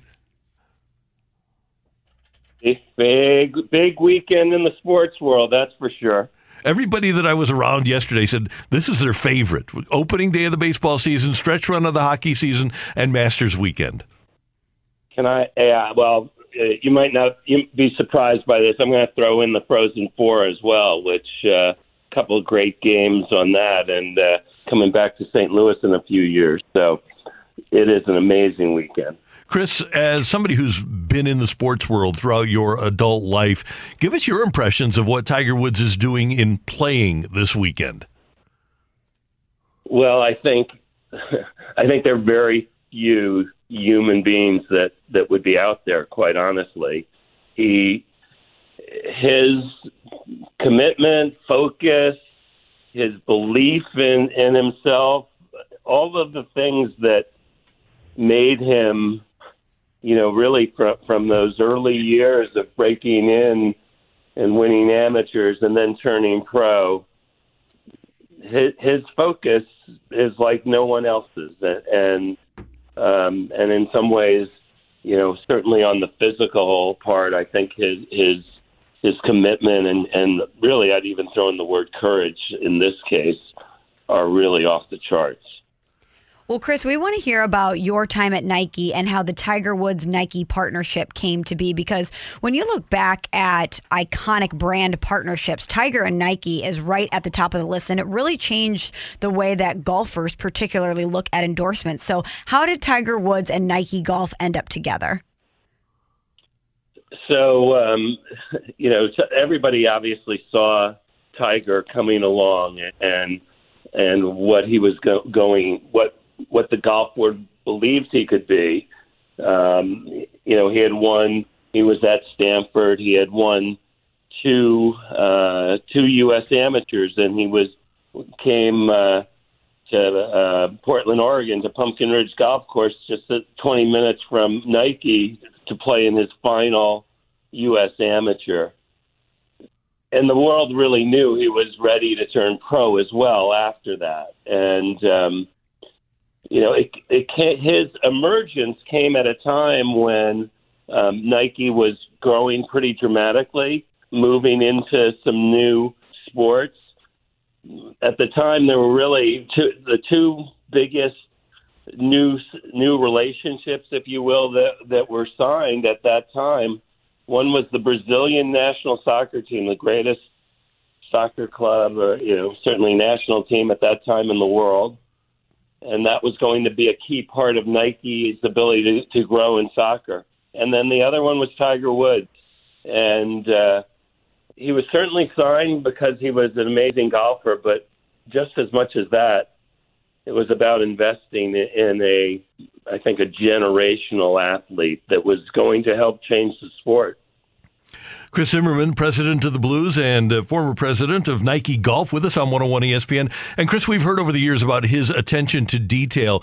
Can you talk a little bit about product development with Tiger? For example, were the irons that he used really duplicates or replicas of what Titleist was making? What was his, especially at a young age, his attention to detail and what he wanted, his personality like in that regard? Yeah, so he... the simple thing I'll tell you is he was a freak, an equipment freak in terms of his understanding of his needs and his attention to every detail. You asked the question about, were these just replicas? So the first equipment product that he changed over to from Titleist was his golf ball, and that was in the year 2000, and Nike worked. We had a partnership with another manufacturer, and, well, it was no secret. It was Bridgestone, who was making a solid core ball, which was different than the ball that was being played on the tour by most Titleist players. And Nike engineers worked with Bridgestone for probably 9 to 10 months, multiple rounds, continuing to change the product so that it worked specifically for Tiger. One of the interesting things was the final stage. We kept getting closer and closer, and he said, "I need you guys to work on the sound." And because he had this sense of what he had gotten so used to hearing. So maybe the one part of the Nike ball that was closest to his Titleist was getting the sound right. And there were when he switched over to the Nike driver, same thing, multiple rounds of development and really fine tuning, and his ability to understand his needs and how he expected to see the ball in the air. All of those elements were, very unique to him. And we've heard stories about him holding a ball in his hand and knowing that the weight of a ball was off. Actually, it was the driver. The driver, okay. So we tested. We went and tested 4 drivers. It was one of the last stages, and he hits each one, turns it around, and he turns to the guys and says, "Well, let's take the heavy one out." And our product development guys, they looked at each other. They were stunned, and they went back after, and somehow, because the weight and of the shaft, the head, all those things were so critical, the one he said was heaviest was essentially the weight of a dollar bill difference. Wow. Oh, my gosh. That's outrageous that he could sense that. Yeah, well, that's when I said earlier that he was a freak. It was those types of assessment and understanding and sensitivity to every element of his game that was so impressive. Well, Chris, Tiger has worn head-to-toe Nike for about a quarter century now, so when he wears something new that's not Nike, it's going to draw some considerable buzz. And when he debuted those FootJoy shoes at the Masters, a lot of people were wondering why he wasn't wearing Nike shoes. What do you think the reaction or the conversation was like internally at Nike, knowing that this is what Tiger had to do in order for him to have the best situation as far as footwear is concerned for him to win, but knowing that he's not going to be wearing their product at Augusta? Michelle, I was lucky enough, I guess lucky is one way to put it, to see that happen a few different times. I think it might have happened with Andre Agassi during his, days when he was at the top of the tennis world. It's not a fun conversation that goes on at Nike when that happens. And quite honestly, when I heard that this was happening at the Masters, I wasn't shocked because obviously there's such a different need for his support right now, and his recovery and the way his ankle moves or doesn't move.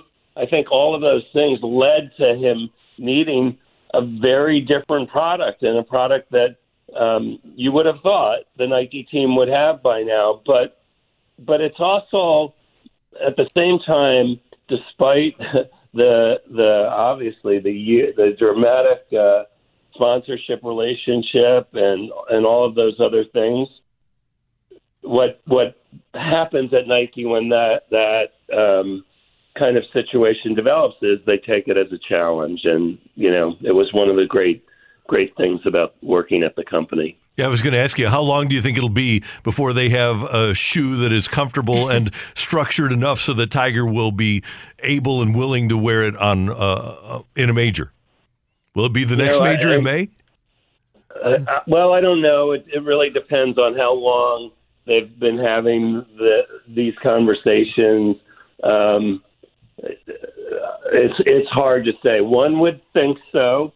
But the product development, if they're really trying to build a very different type of shoe, it does take some time. So. Good. Hey, Chris, as we head down the stretch of the hockey season, I got a text from somebody the other night. I had a group that was going to the game, and they said, "Hey, what are the protocols right now?" And I said, You just go to the game like you used to. We are pretty much back to where we were in terms of going to a hockey game, right? Randy, I think the most important protocol right now is fun. Have fun and enjoy being back together. It's been really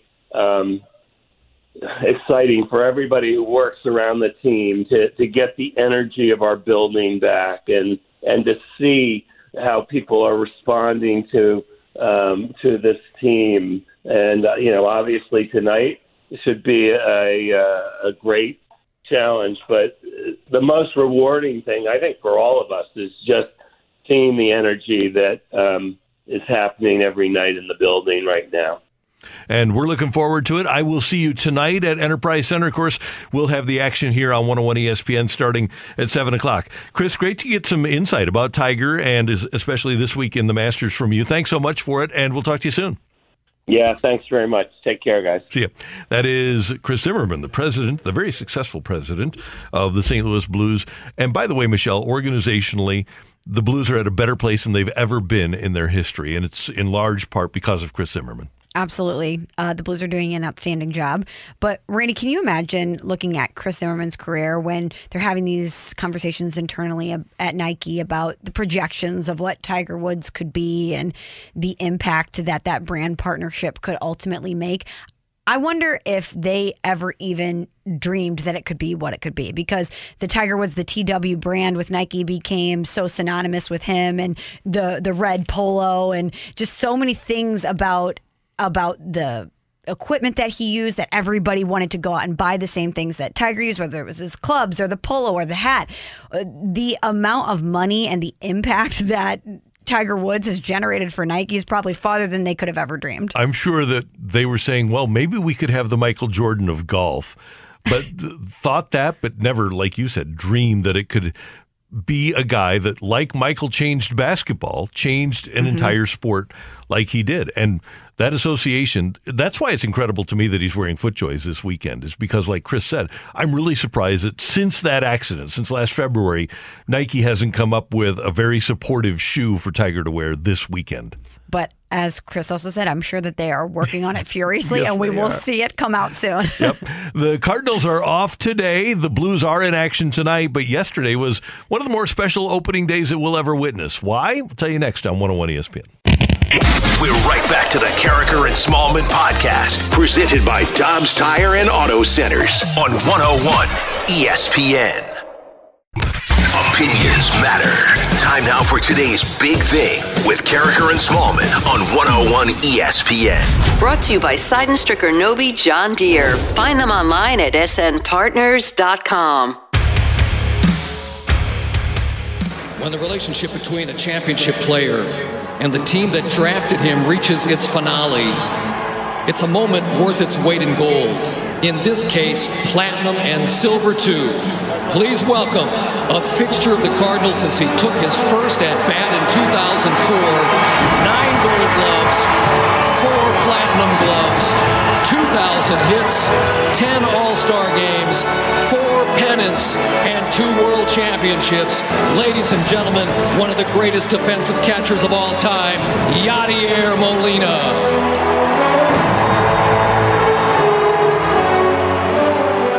That was fun. That was chill-inducing yesterday at the ballpark. John Hewlett on the PA as the Cardinals introduced not only Yadier Molina, but before him, Albert Pujols and Adam Wainwright.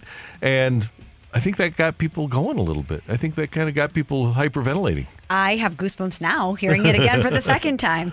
But being there in person yesterday and getting to feel the energy that was pulsating through the ballpark and through downtown, Randy, it was just such an awesome day. And after 2 years of not having an opening day like we're used to and having the full fanfare and all of the majesty and grandeur of what any home opener is, but knowing that it's Yadier Molina's final home opener, knowing that it's Albert Pujols' return to St. Louis, Adam Wainwright gets the ball, having so many of the red jacket guys. I think there was only 3 of them that weren't there yesterday. It was just from start to finish, from top to bottom, a perfect day for St. Louis Cardinals baseball. So if you're a player that is active right now and you're watching all of this unfold yesterday, for example, if you're Tyler O'Neill, what are you thinking when you see all of this?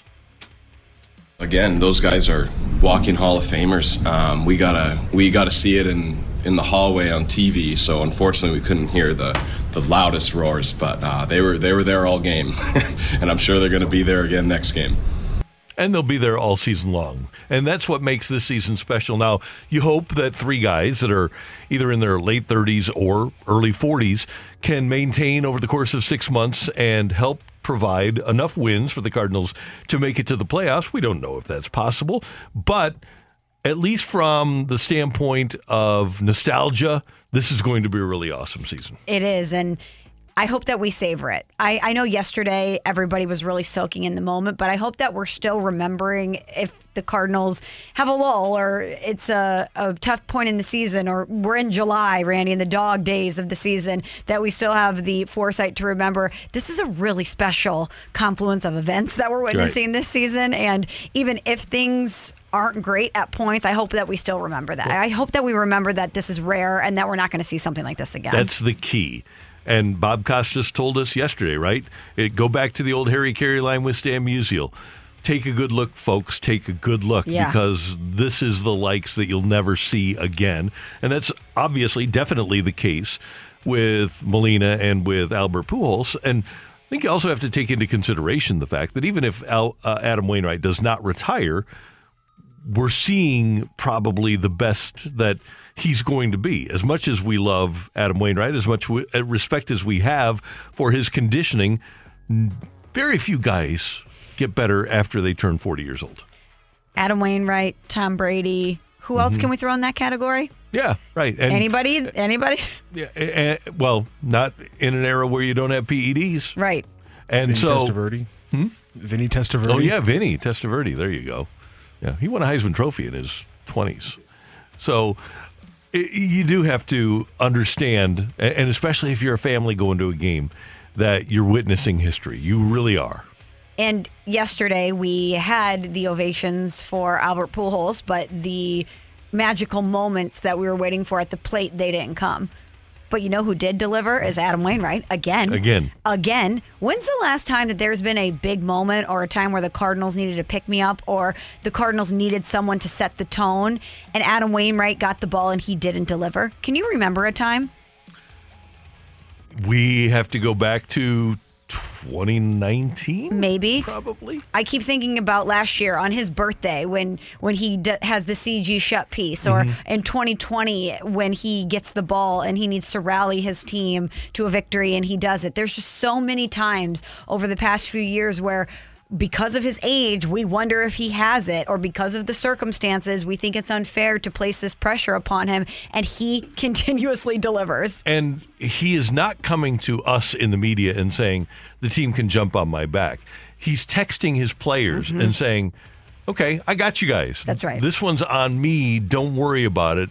We're going to win, and I've got you. And then we don't hear about it until afterwards that he said, oh, yeah, I'm going to do this, and we're going to win the game. And if you're a teammate and you get a text from Adam Wainwright like that, and you know that he's going to step up to the plate, and he's going to text you and say, I got this, don't you worry. Doesn't that fire you up? Doesn't that make you want to back him up because you know he's going to deliver for you guys? Yeah. Oliver Marmol was asked about his opening day starter. Yeah, he was in control of that outing. I agree with you. He had a little more in the tank. First time out, we wanted to make sure he got his work in. We felt comfortable going to the pen there later on. A month from now, he probably gets another inning. Should note that Adam Wainwright told us on Wednesday that he feels better now at the age of 40 than he did when he was 35. Whatever he's doing, I want to do it too. Alex Guerrero. Can we get on the Alex Guerrero program, Randy? I want to age backwards too. By the way, we should tell people about our conversation with Mark McGwire, who's in spectacular condition right now. He looked great. Before we took our selfie, we were chatting with Mark about his workouts, how he's looking, how he's feeling. He's plant-based now. He's eating almost exclusively vegan. And I said to you during a break today, should I go vegan? If Mark McGwire looks that good, and more importantly, he said he feels so good. His son's a vegan, and so their family really takes great care in what they put in their bodies. He was mentioning one of his daughters is gluten-free. So he was saying that when they go to a restaurant, it's so funny to have them all order because you have someone who's vegan, gluten-free, plant-based. But should we go vegan, Randy? Should we follow the Mark McGwire trend here? Feel free to give it a try. You're not going to do it, though? I don't think I can. I've had enough difficulty avoiding red meat during Lent, which I have been successful at. Congratulations. Have not had any red meat, but I'm not going to. Like the Sunday after Easter. Can I eat red meat the Sunday after Easter? I've achieved my Easter. Goal, right? Yeah, on Easter. Yeah, so you can eat whatever you want. I'm going to Schnucks and get myself a giant ribeye to put on the Traeger. But Mark spent 4 months with no food that he chewed. He detoxed by having 6 smoothies a day. There were 3 green plant-based smoothies and then I believe 3 fruit smoothies. So it was 6 a day so that he kept his metabolism up. He said he was never hungry, but 4 months of that to detoxify. And so now his body is really, really pure. And this is a guy that, Michelle, when he was playing, he was eating 2 steaks a day. Wow. Got to get the protein in, though. We talk a lot about him and talk to him about mental toughness. I don't have the mental toughness to do that for 4 days, let alone 4 months of only eating smoothies. No, I don't either. I did one cleanse that was 3 days long, Randy, and at the end of it, I was delirious. I was hangry. I had no energy at all. To think that he could do that for 4 months and then start working foods back in tells you that the mental toughness is off the charts. And the reason that we bring this up is because it would not be a bad thing for young athletes, for as much as we talk about young athletes going to McDonald's or the players in the minors getting peanut butter and jelly sandwiches. That's what Major League Baseball owners want them to subsist on is peanut butter and jelly sandwiches.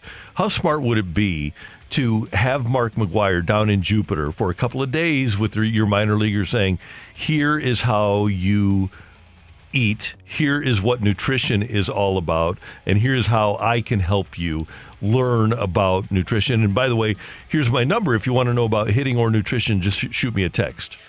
I would like all these young players should just go through the full Mark McGwire boot camp, not only the nutrition aspect of this. I want them to talk to hear Mark McGwire talk about hitting his feeling and about what they need to do to get in the right mental space in order to hit. I want him to talk to them about visualizing and meditating and all of the great things that he shared with us. I know people are shooting your text right now. You can stop. He could also talk to them about the mistakes he's made. Absolutely.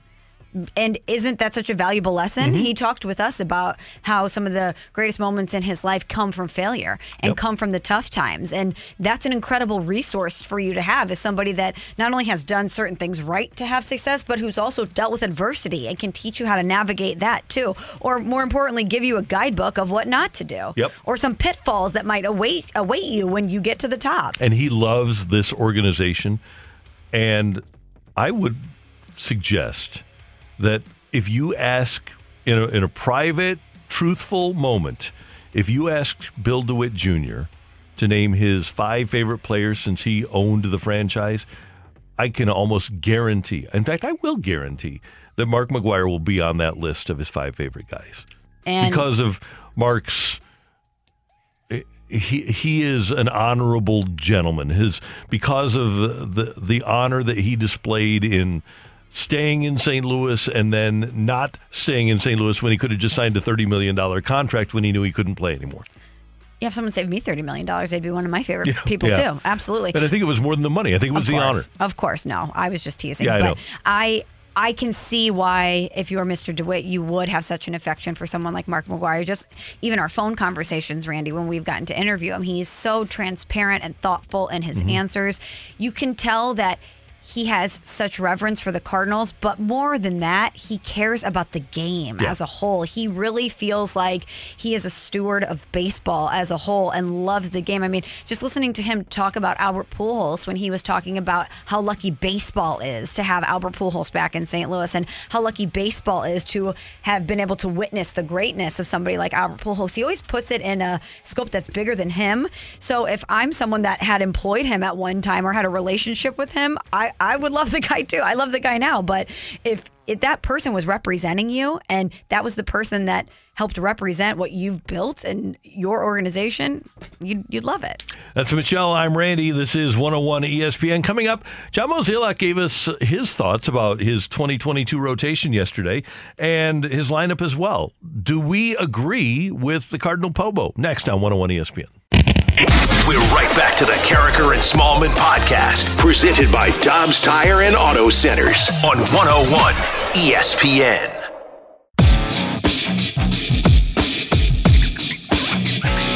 If you are a fan of about 28 of the Major League Baseball teams, you have fair and reasonable questions about your team's starting rotation. There are a few teams that feel really, really good about their rotation heading into the season, but even the Padres, who have 7 or 8 starters, and they traded Chris Paddock yesterday. But even the Padres have some injury issues that they have to deal with. The Dodgers certainly do, and the Cardinals do. We asked Pobo John Mozeliak yesterday about why we should feel more comfortable with this rotation after what happened last year.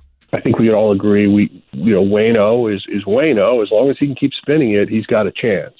Michaelis, I think, is entering this season healthy, confident, and wants to show what he's capable of doing. So we feel good about that. Matz is someone that was a free agent.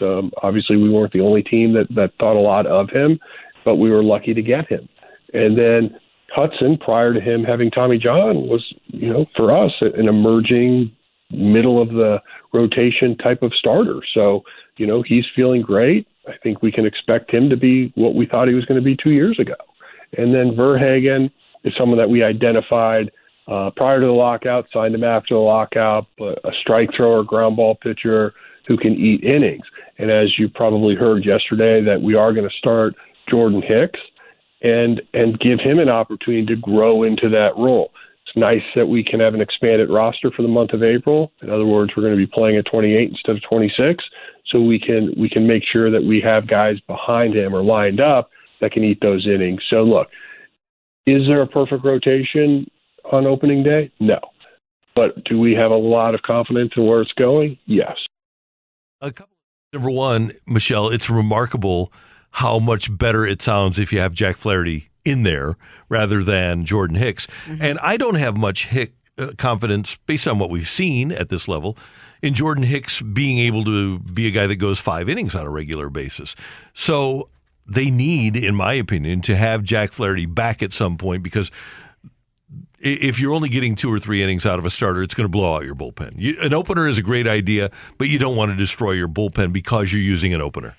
But I think if we're looking at it through the John Mozeliak lens, you're doing this as a creative solution, and it's a short-term thing because Jack Flaherty is coming back.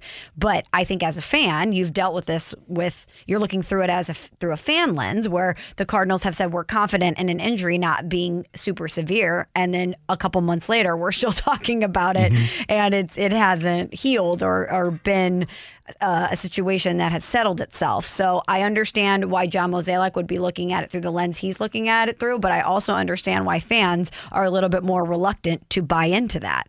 And by the way, even the best rotations in baseball, like the rotation Tony has in Chicago, you lose Lance Lynn for a month and he's your number 1 guy. You still have Giolito and Cease and Keuchel, and they've got Kopech in the rotation this year, and a guy like Ronaldo Lopez, because they lost Rondon.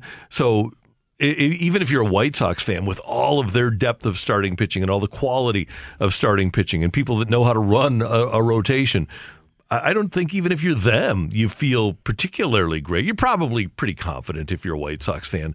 But if you want to take a look at the other side, all you have to do is say, well, Kopech's had his mental health issues. Ronaldo Lopez is kind of an unknown. Dallas Keuchel is old. It's been a long time since he's been great. Dylan Cease is still unproven. Giolito, we hope that he's found it, and I think he has. But I think every rotation in baseball, you can look at it and say, boy, I don't know. Atlanta has a great rotation, but all their guys have been hurt. Yeah, there's 2 sides to every coin, right? And when John Mozeliak answers your question, he's looking at it through, well, what if it works out? These are the positives that we're looking at with every one of these pitchers, and these are the positive projections that we're looking at, and we're countering with, okay, but these guys are returning from injury. How long are you going to use Jordan Hicks? What if Adam Wainwright at some point is not Adam Wainwright? If Jack Flaherty's not coming back? I think if you are the organization, you've probably run through every possible scenario, and you're just looking at it that the upside and the reward is higher than what you believe the perceived risk to be. Yeah, no doubt about it. And the other issue with the Cardinals, and I don't know that it is an issue, we saw yesterday 9 runs. What about the lineup? Look, 2.5 weeks, what do you really know? But when you look at this club, especially the everyday lineup, you kind of know what you're getting, right? I mean, we're talking a lot about Yadi, Waino, and Pujols, but when you really put nostalgia behind you and think about this team, it's Arenado and Goldie. You have emerging stars like O'Neill and Bader and Carlson.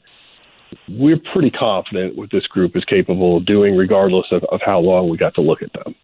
And they should be confident based on what we saw last year, what we know about what people are like Tyler O'Neill and Bader and Carlson and Arenado and Goldie are, when even Paul DeJong at the top of his game, like you're asking, what if everything goes right? It could be really a great lineup, even when you move beyond the nostalgia. And could be the last year's performance by Albert Pujols against left-handers was an outlier.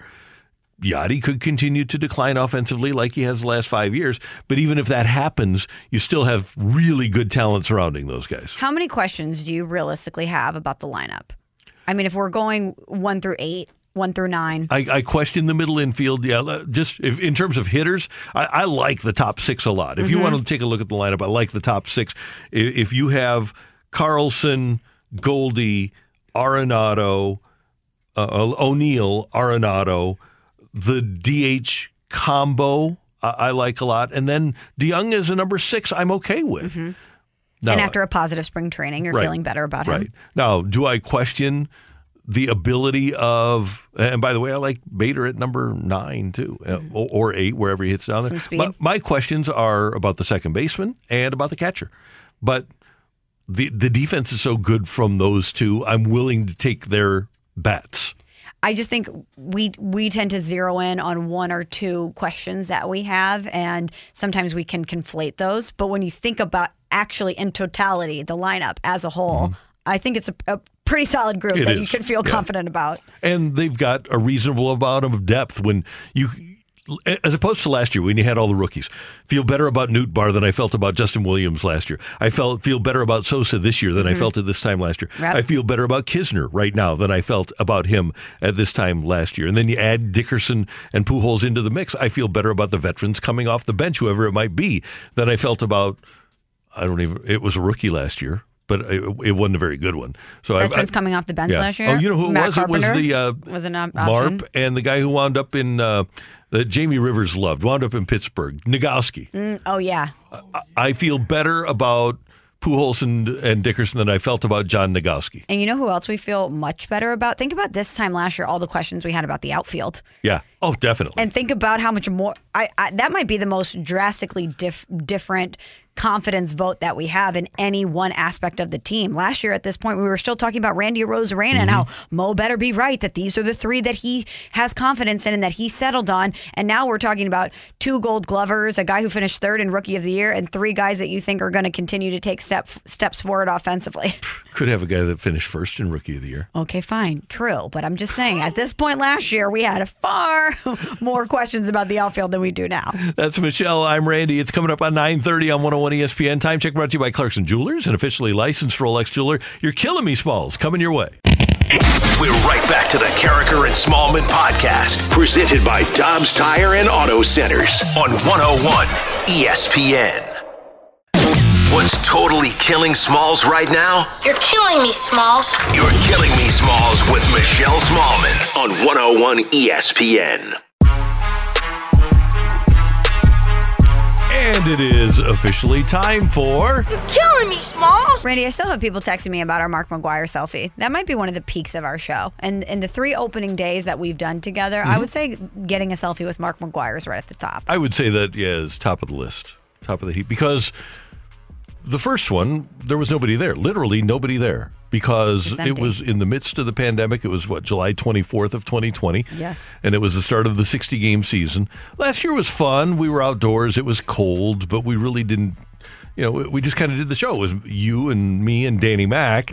And so yesterday was special that we got a chance to interact with people and see people that we hadn't seen in a long time, or get together with people that we just adore, and Mark McGwire is one of those. So I would go with you there. That is just that group, having Ozzie come in and say hi, having Izzy greet us at the door, having Joe Torre tell stories. It was just so cool and so fun. And I always make it a point to tell Joe Torre how much I appreciated covering him as a manager, because he was as good as it got and understands and understood. He said, hey, I know you got a job to do. Yeah. One of the great things about talking to people who are really ingrained and dedicated to what they do in sports, whether it's a former manager or a coach or a player, is that you can bring up almost any instance or any play, and they're going to give you a very detailed and very accurate response about what happened. And yesterday we're chopping it up with Joe Torre, and Randy brings up one specific game to him, and he's like, actually, no, Randy, it was this pitcher, this was the score,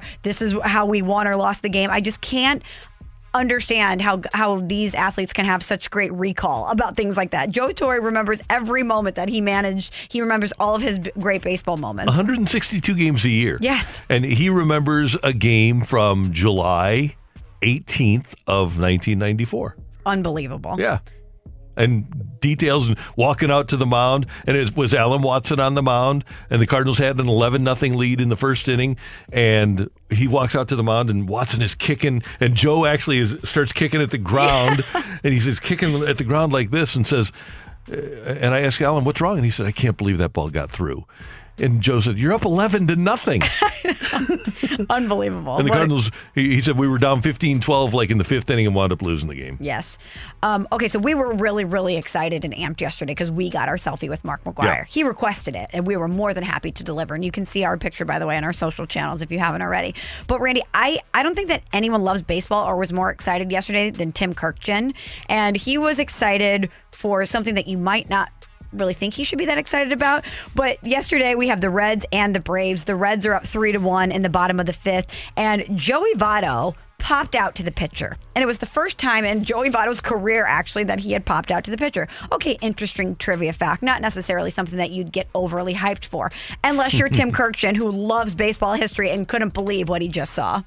Well, Well, going into tonight's game, Joey Votto had over 8,000 plate appearances in a career, 2 pop-outs to the catcher in his career, 2 to the first baseman, and 0 to the pitcher until tonight. That's the first time he's ever popped out to the pitcher. Flying down here for this trip, I said, the only thing I want to happen on opening night when we have the game is for Joey Votto to pop out to the pitcher, and then it happened. It's unbelievable.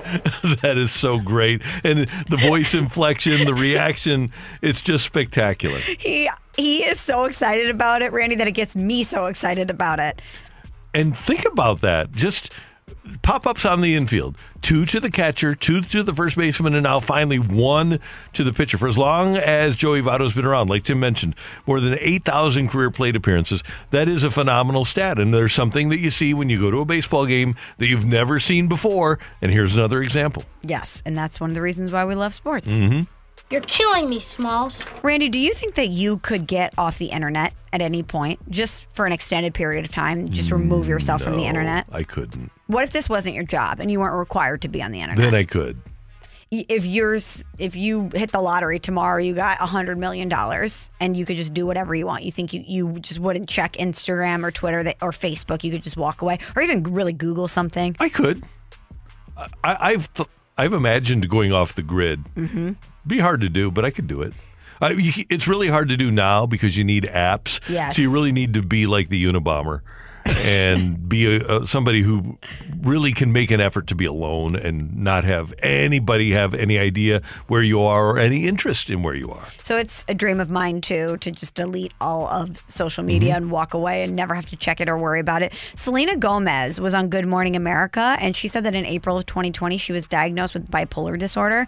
And one of the things that really helped improve her emotional well-being was getting offline. She said she hasn't been on the internet in 4.5 years. Wow. She said it's changed her life completely. She's happier, she's more present, she connects with people, and it makes her feel normal. 4.5 years to be offline. Could you do it? 4.5 years. We're not talking 4.5 weeks. 4.5 years, no internet. So no email even? Well, and I know she's a rarity because she probably has assistants that handle everything for her. But let's even say you could still do email. How old is Seago? About 30, 29? We're calling her Seago now. Oh, yeah. Seago? Her name's Selena. Selena, S-E. And then her last name starts with G-O, right? Seago. Lordy, Randy. Nadab and Seago? Yeah. No. Okay, I'm Googling this right now, how old she is, as I'm using the internet, talking about her. Come on. You have the best part of that, the relax that sticks the landing there. That's not in there. There we go. The relax. We're going to be okay. I love that It's part. the pop of the mic, too. The fact that he gets it just like that little like gravel to relax. Relax. Well, Selena Gomez is, in fact, relaxed. She's 29. Okay. She's going to be 30 this year. But 4.5 years. I was just wanted to throw that by you. Could you do it? It would be very difficult, Michelle. You know what I would miss the most, Randy? It's not photos on Instagram. It's not getting the reminder of whose birthday it is on Facebook. It would be memes. The memes that my friends send me every day that make me laugh. I think I would miss the memes. Hey, just the other night when we had the one shining moment put to the Lakers season. That was so funny. Randy texts us late at night and it's a video of one shining, to the tune of one shining moment of just all the mishaps and errors from the Lakers season. I passed that on, by the way, to like 3 people. It's a Lakers troll, by the way, who put it out on his burner account because he's blocked by so many Lakers people on his main account. So he used his burner account to hit Lakers fans with that video, which is why Twitter is a hellscape and social media is bad, but I could never get away because if you dive into like NBA Twitter, if you're a nerd, first of all, you get the best stats in the world, like that Donovan Mitchell 2 passes per game to Rudy Gobert thing. So I could never do it. There's too much good stuff out there for a sports fan. 4.5 years. I couldn't do it. That would be really, really difficult. That's all I got for you. All right. Well, so are you all in or are you all out on Seago? I don't know who you're referring to. That would be Selena Gomez. Oh, I've never... Yeah, it's kind I'm of not ambiguous. accepting It's it's tough to figure out because like Could be Carlos Gomez, Yeah, Seago? like Cargo. Like his nickname's Cargo. There you go. His nickname's Cargo, so I'm confused. But some people could call him Seago. What about Selgo? No. It's come on, man. No. Why don't you like this? This is so much fun. Seago. Selgo. Seago. S-E. Seago. Selena. S-E? Did you watch her show, S-E-L. by the way, with Steve Martin and Martin Short? I did not. It's Was it good? Oh, yeah. Only Murders in the Building is Only fantastic. Murders in the Building is great, yeah. And they're coming back for a second season, so you'll enjoy it. Yeah, that was a lot of fun. You're right there. Yeah. I know, Randy, that you're a big fan of Selena Gomez because she was half of one of your favorite celebrity couples of all time, Selena Gomez and Justin Bieber. Oh, yeah, that was fun. I remember you loved them. And she was on that show that my daughter watched about a young witch or whatever it was. I don't remember. To 65780, you can tell us what it was. As we head down the stretch of Carricker and Smallman on 101 ESPN. We're right back to the Carricker and Smallman podcast, presented by Dobbs Tire and Auto Centers on 101 ESPN.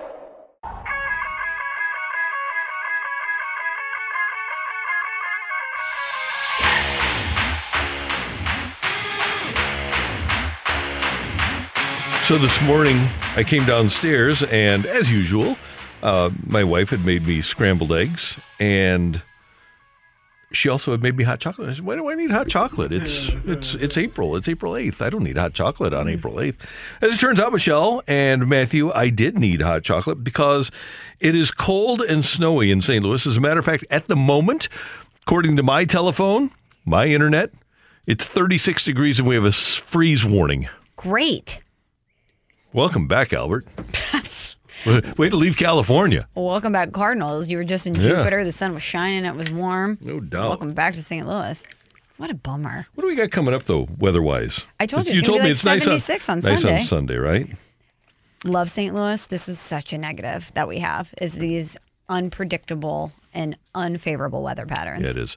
What's the general response that we're getting to Seago? Are people positive about Seago? No one's positive about Seago, but everyone wants you to know it was the Wizards of Waverly Place. Wizards of Waverly Place. Yeah, I used to watch that show when my daughter was younger. She watched it, and then I would watch it with her. That's cool. And apparently, according to the 636, Selena was also on that documentary about a rare purple dinosaur as well. Oh. Is that Barney? Yeah. Documentary. Yeah, it was. Barney, huh? Mm-hmm. Is Barney still out there going? Are the kids still watching Barney these days? Know. I know Sesame Street is still popping, but what's going on with Barney? I don't know. Is he extinct? I hope not. Speaking of documentaries, I used to always have the discussion with Chris Ranji about one of my favorite documentaries. It was about a doctor in Chicago that was alleged to have killed his wife and of course didn't really do it.